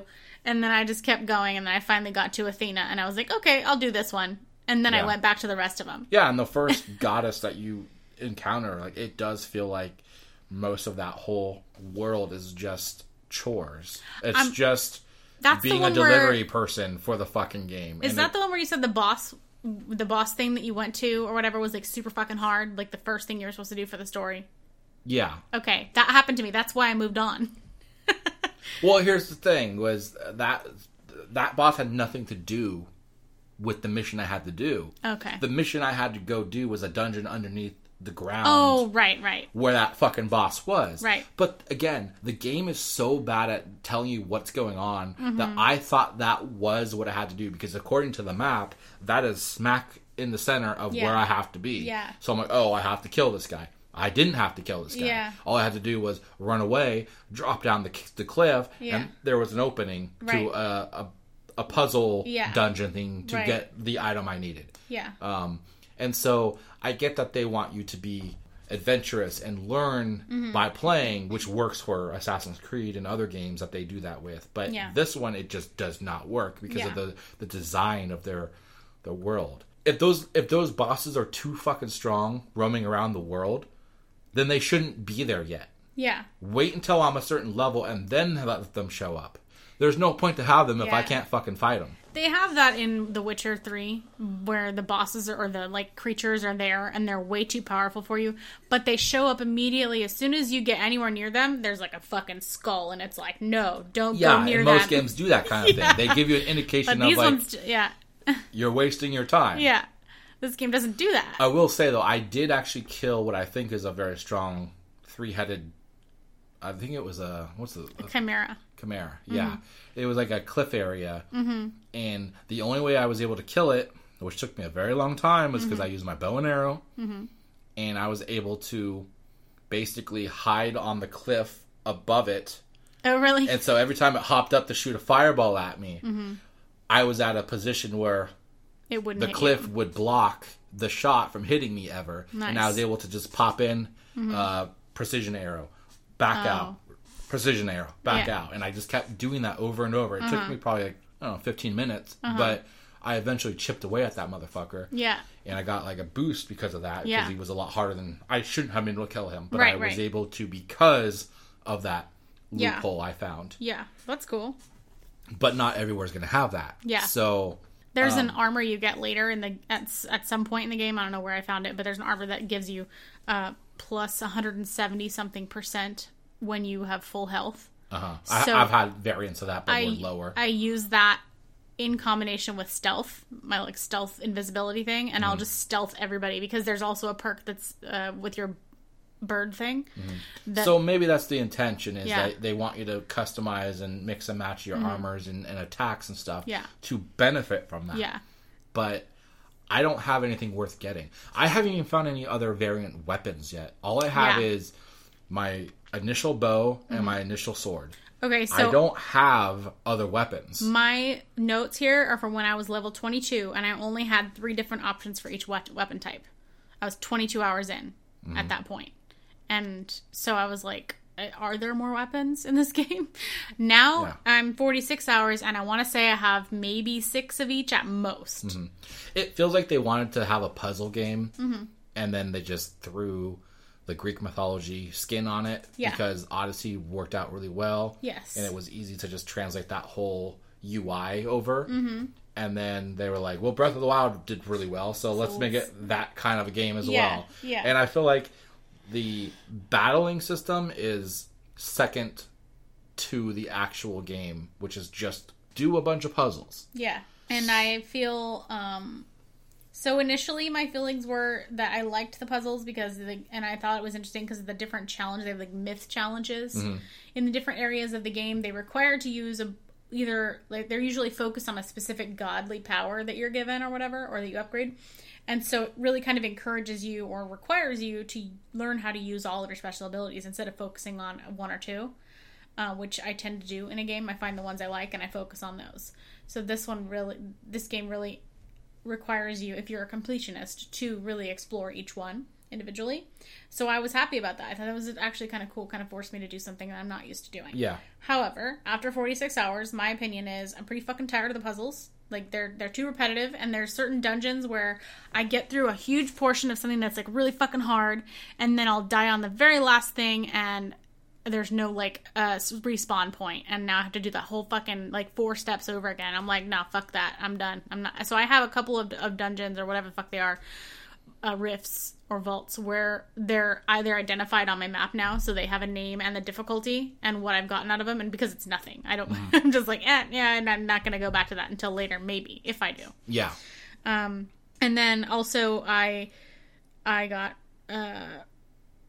pretty fucking tired of the battles, like I said. So I don't have an issue anymore because I like super fucking nuked. Like, I made my character OP as far as that goes. But yeah, I like the art style. I do feel like it's very fun and interesting what they did with some of the like Greek creatures and stuff like that. And I'm obviously a sucker for Greek mythology, so I'm into that aspect of this. Yeah. The storytelling, the way they're using Zeus and Prometheus to like basically tell the story, and you kind of get their banter and their narration throughout the story while you're playing. Yes. It's fun. That is fun. You know, and I do like the writing and the jokes that they have. There's like one portion where it was like Zeus made a joke about speeding up the story because this is taking longer than than the Odyssey. It was like something about my favorite poet, and my favorite poem hasn't even been written yet, or something like that too. Mm-hmm. Yeah.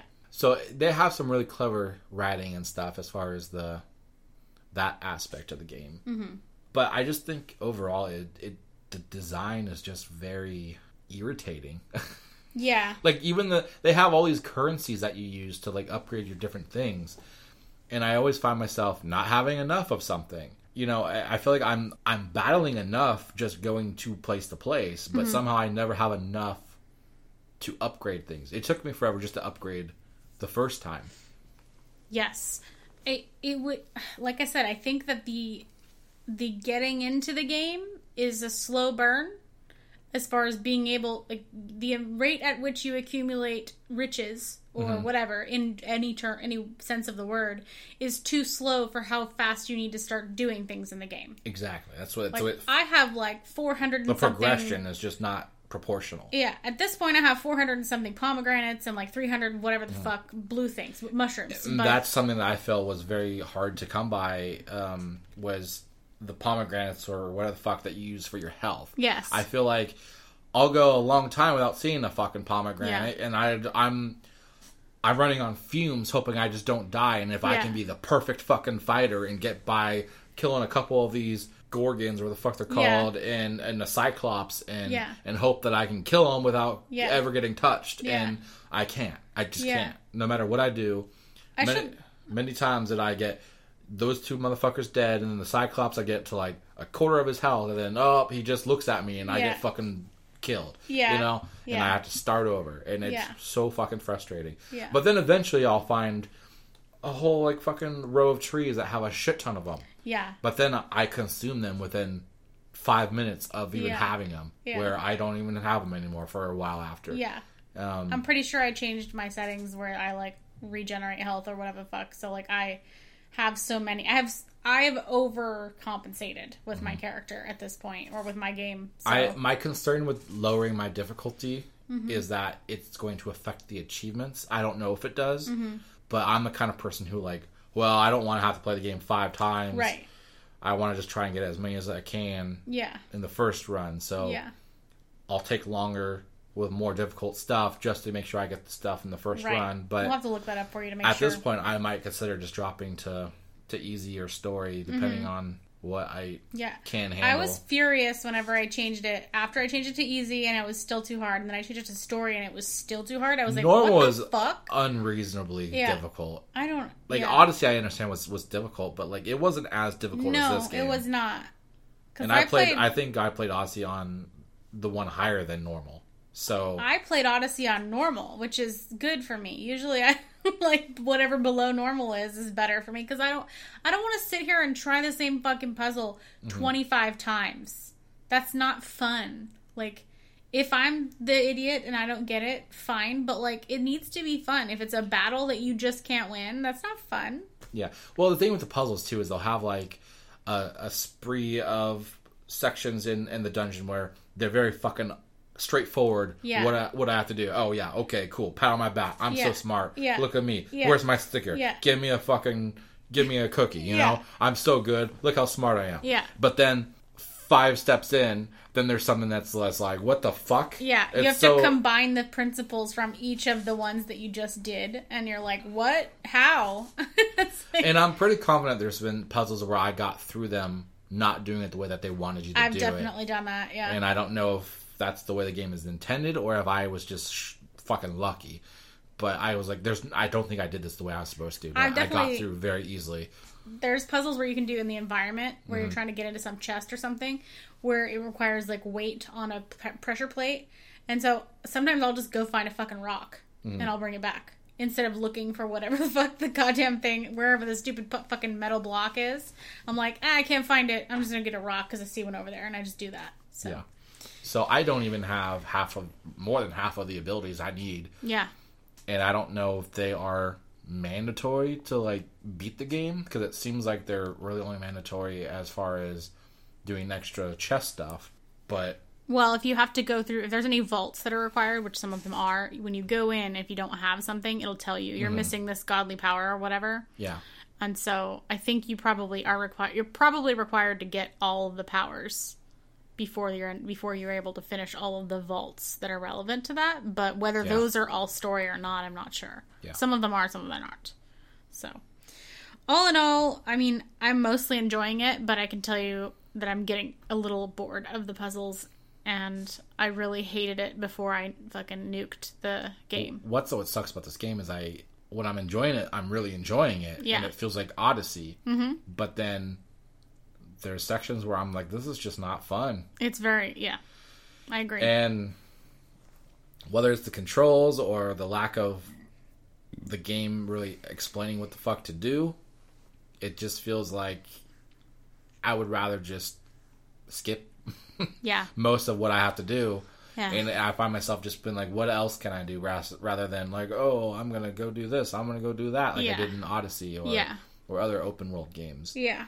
And so, yeah, in the end, I know I haven't played as much as you, but I really hope it gets better. But it doesn't sound like it does. It just sounds like it's more of the same. I know you will get more items and you will get more, like, pickups. But I need to confirm that that's not related to me changing my difficulty, because there's like fucking pomegranates everywhere now.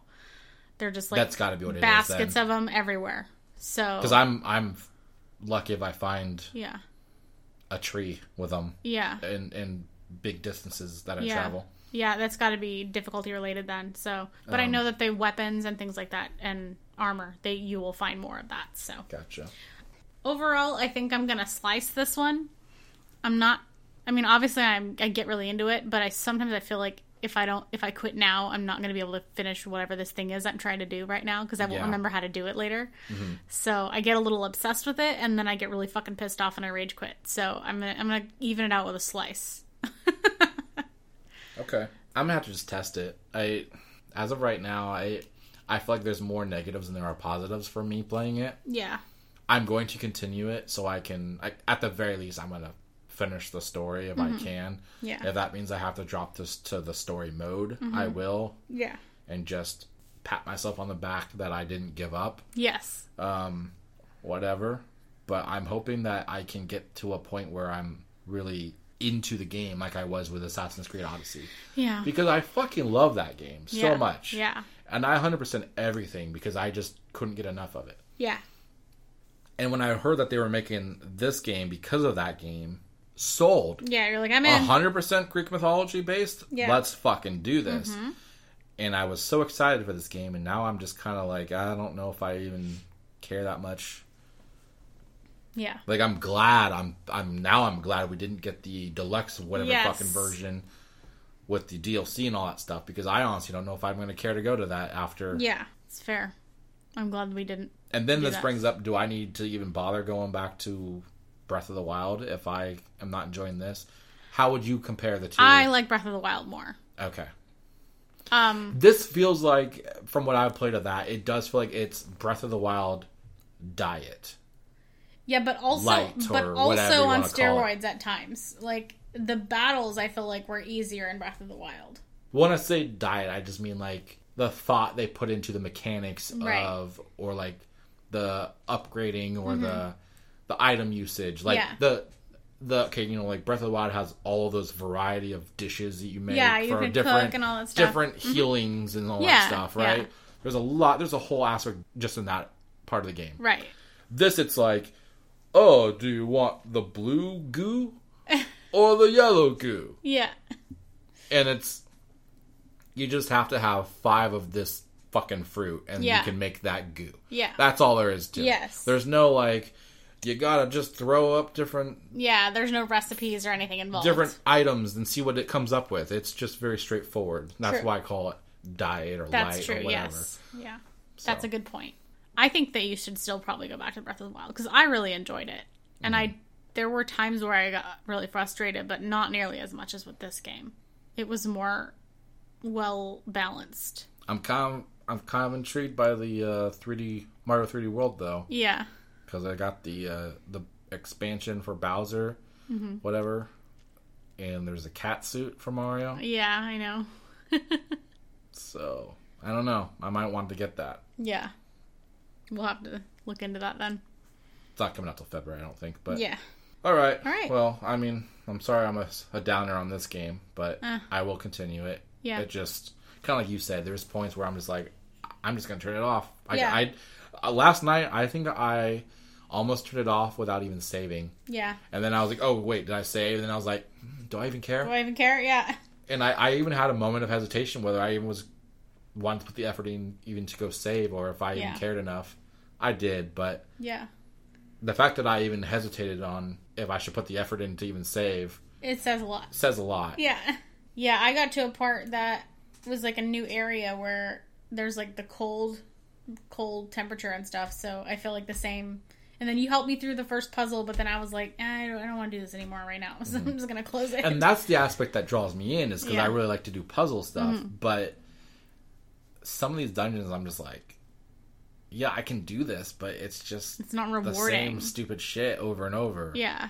Like, if all I'm doing is rolling balls and standing on boxes, moving boxes, to glide to other boxes, like if that's all this is going to be for another 80 hours, then you're not finding any clues. You're just finding like lightning. That's it, or extra items if you get the special chest or whatever. So bummer, but I mean, I'll keep playing it probably until I rage quit again. Yeah. All right. Well, thanks everyone for listening. It's been a real week. Don't forget to check us out on Facebook, Dissecting This Fiction Podcast. Follow us on Twitter at DTFpod, or check out our website, dtfcast.com. Don't forget to rate, review, and subscribe on your favorite podcatcher. Definitely leave us a review on iTunes, Apple Podcasts, whatever it's called these days, or whatever podcast service you have, if it has the ability to leave reviews. You can also send us an email directly at dtfpod@gmail.com if you have suggestions or feedback, and we would love to hear from you on any medium. That's it for episode 76 of Dissecting This Fiction. Bye-bye.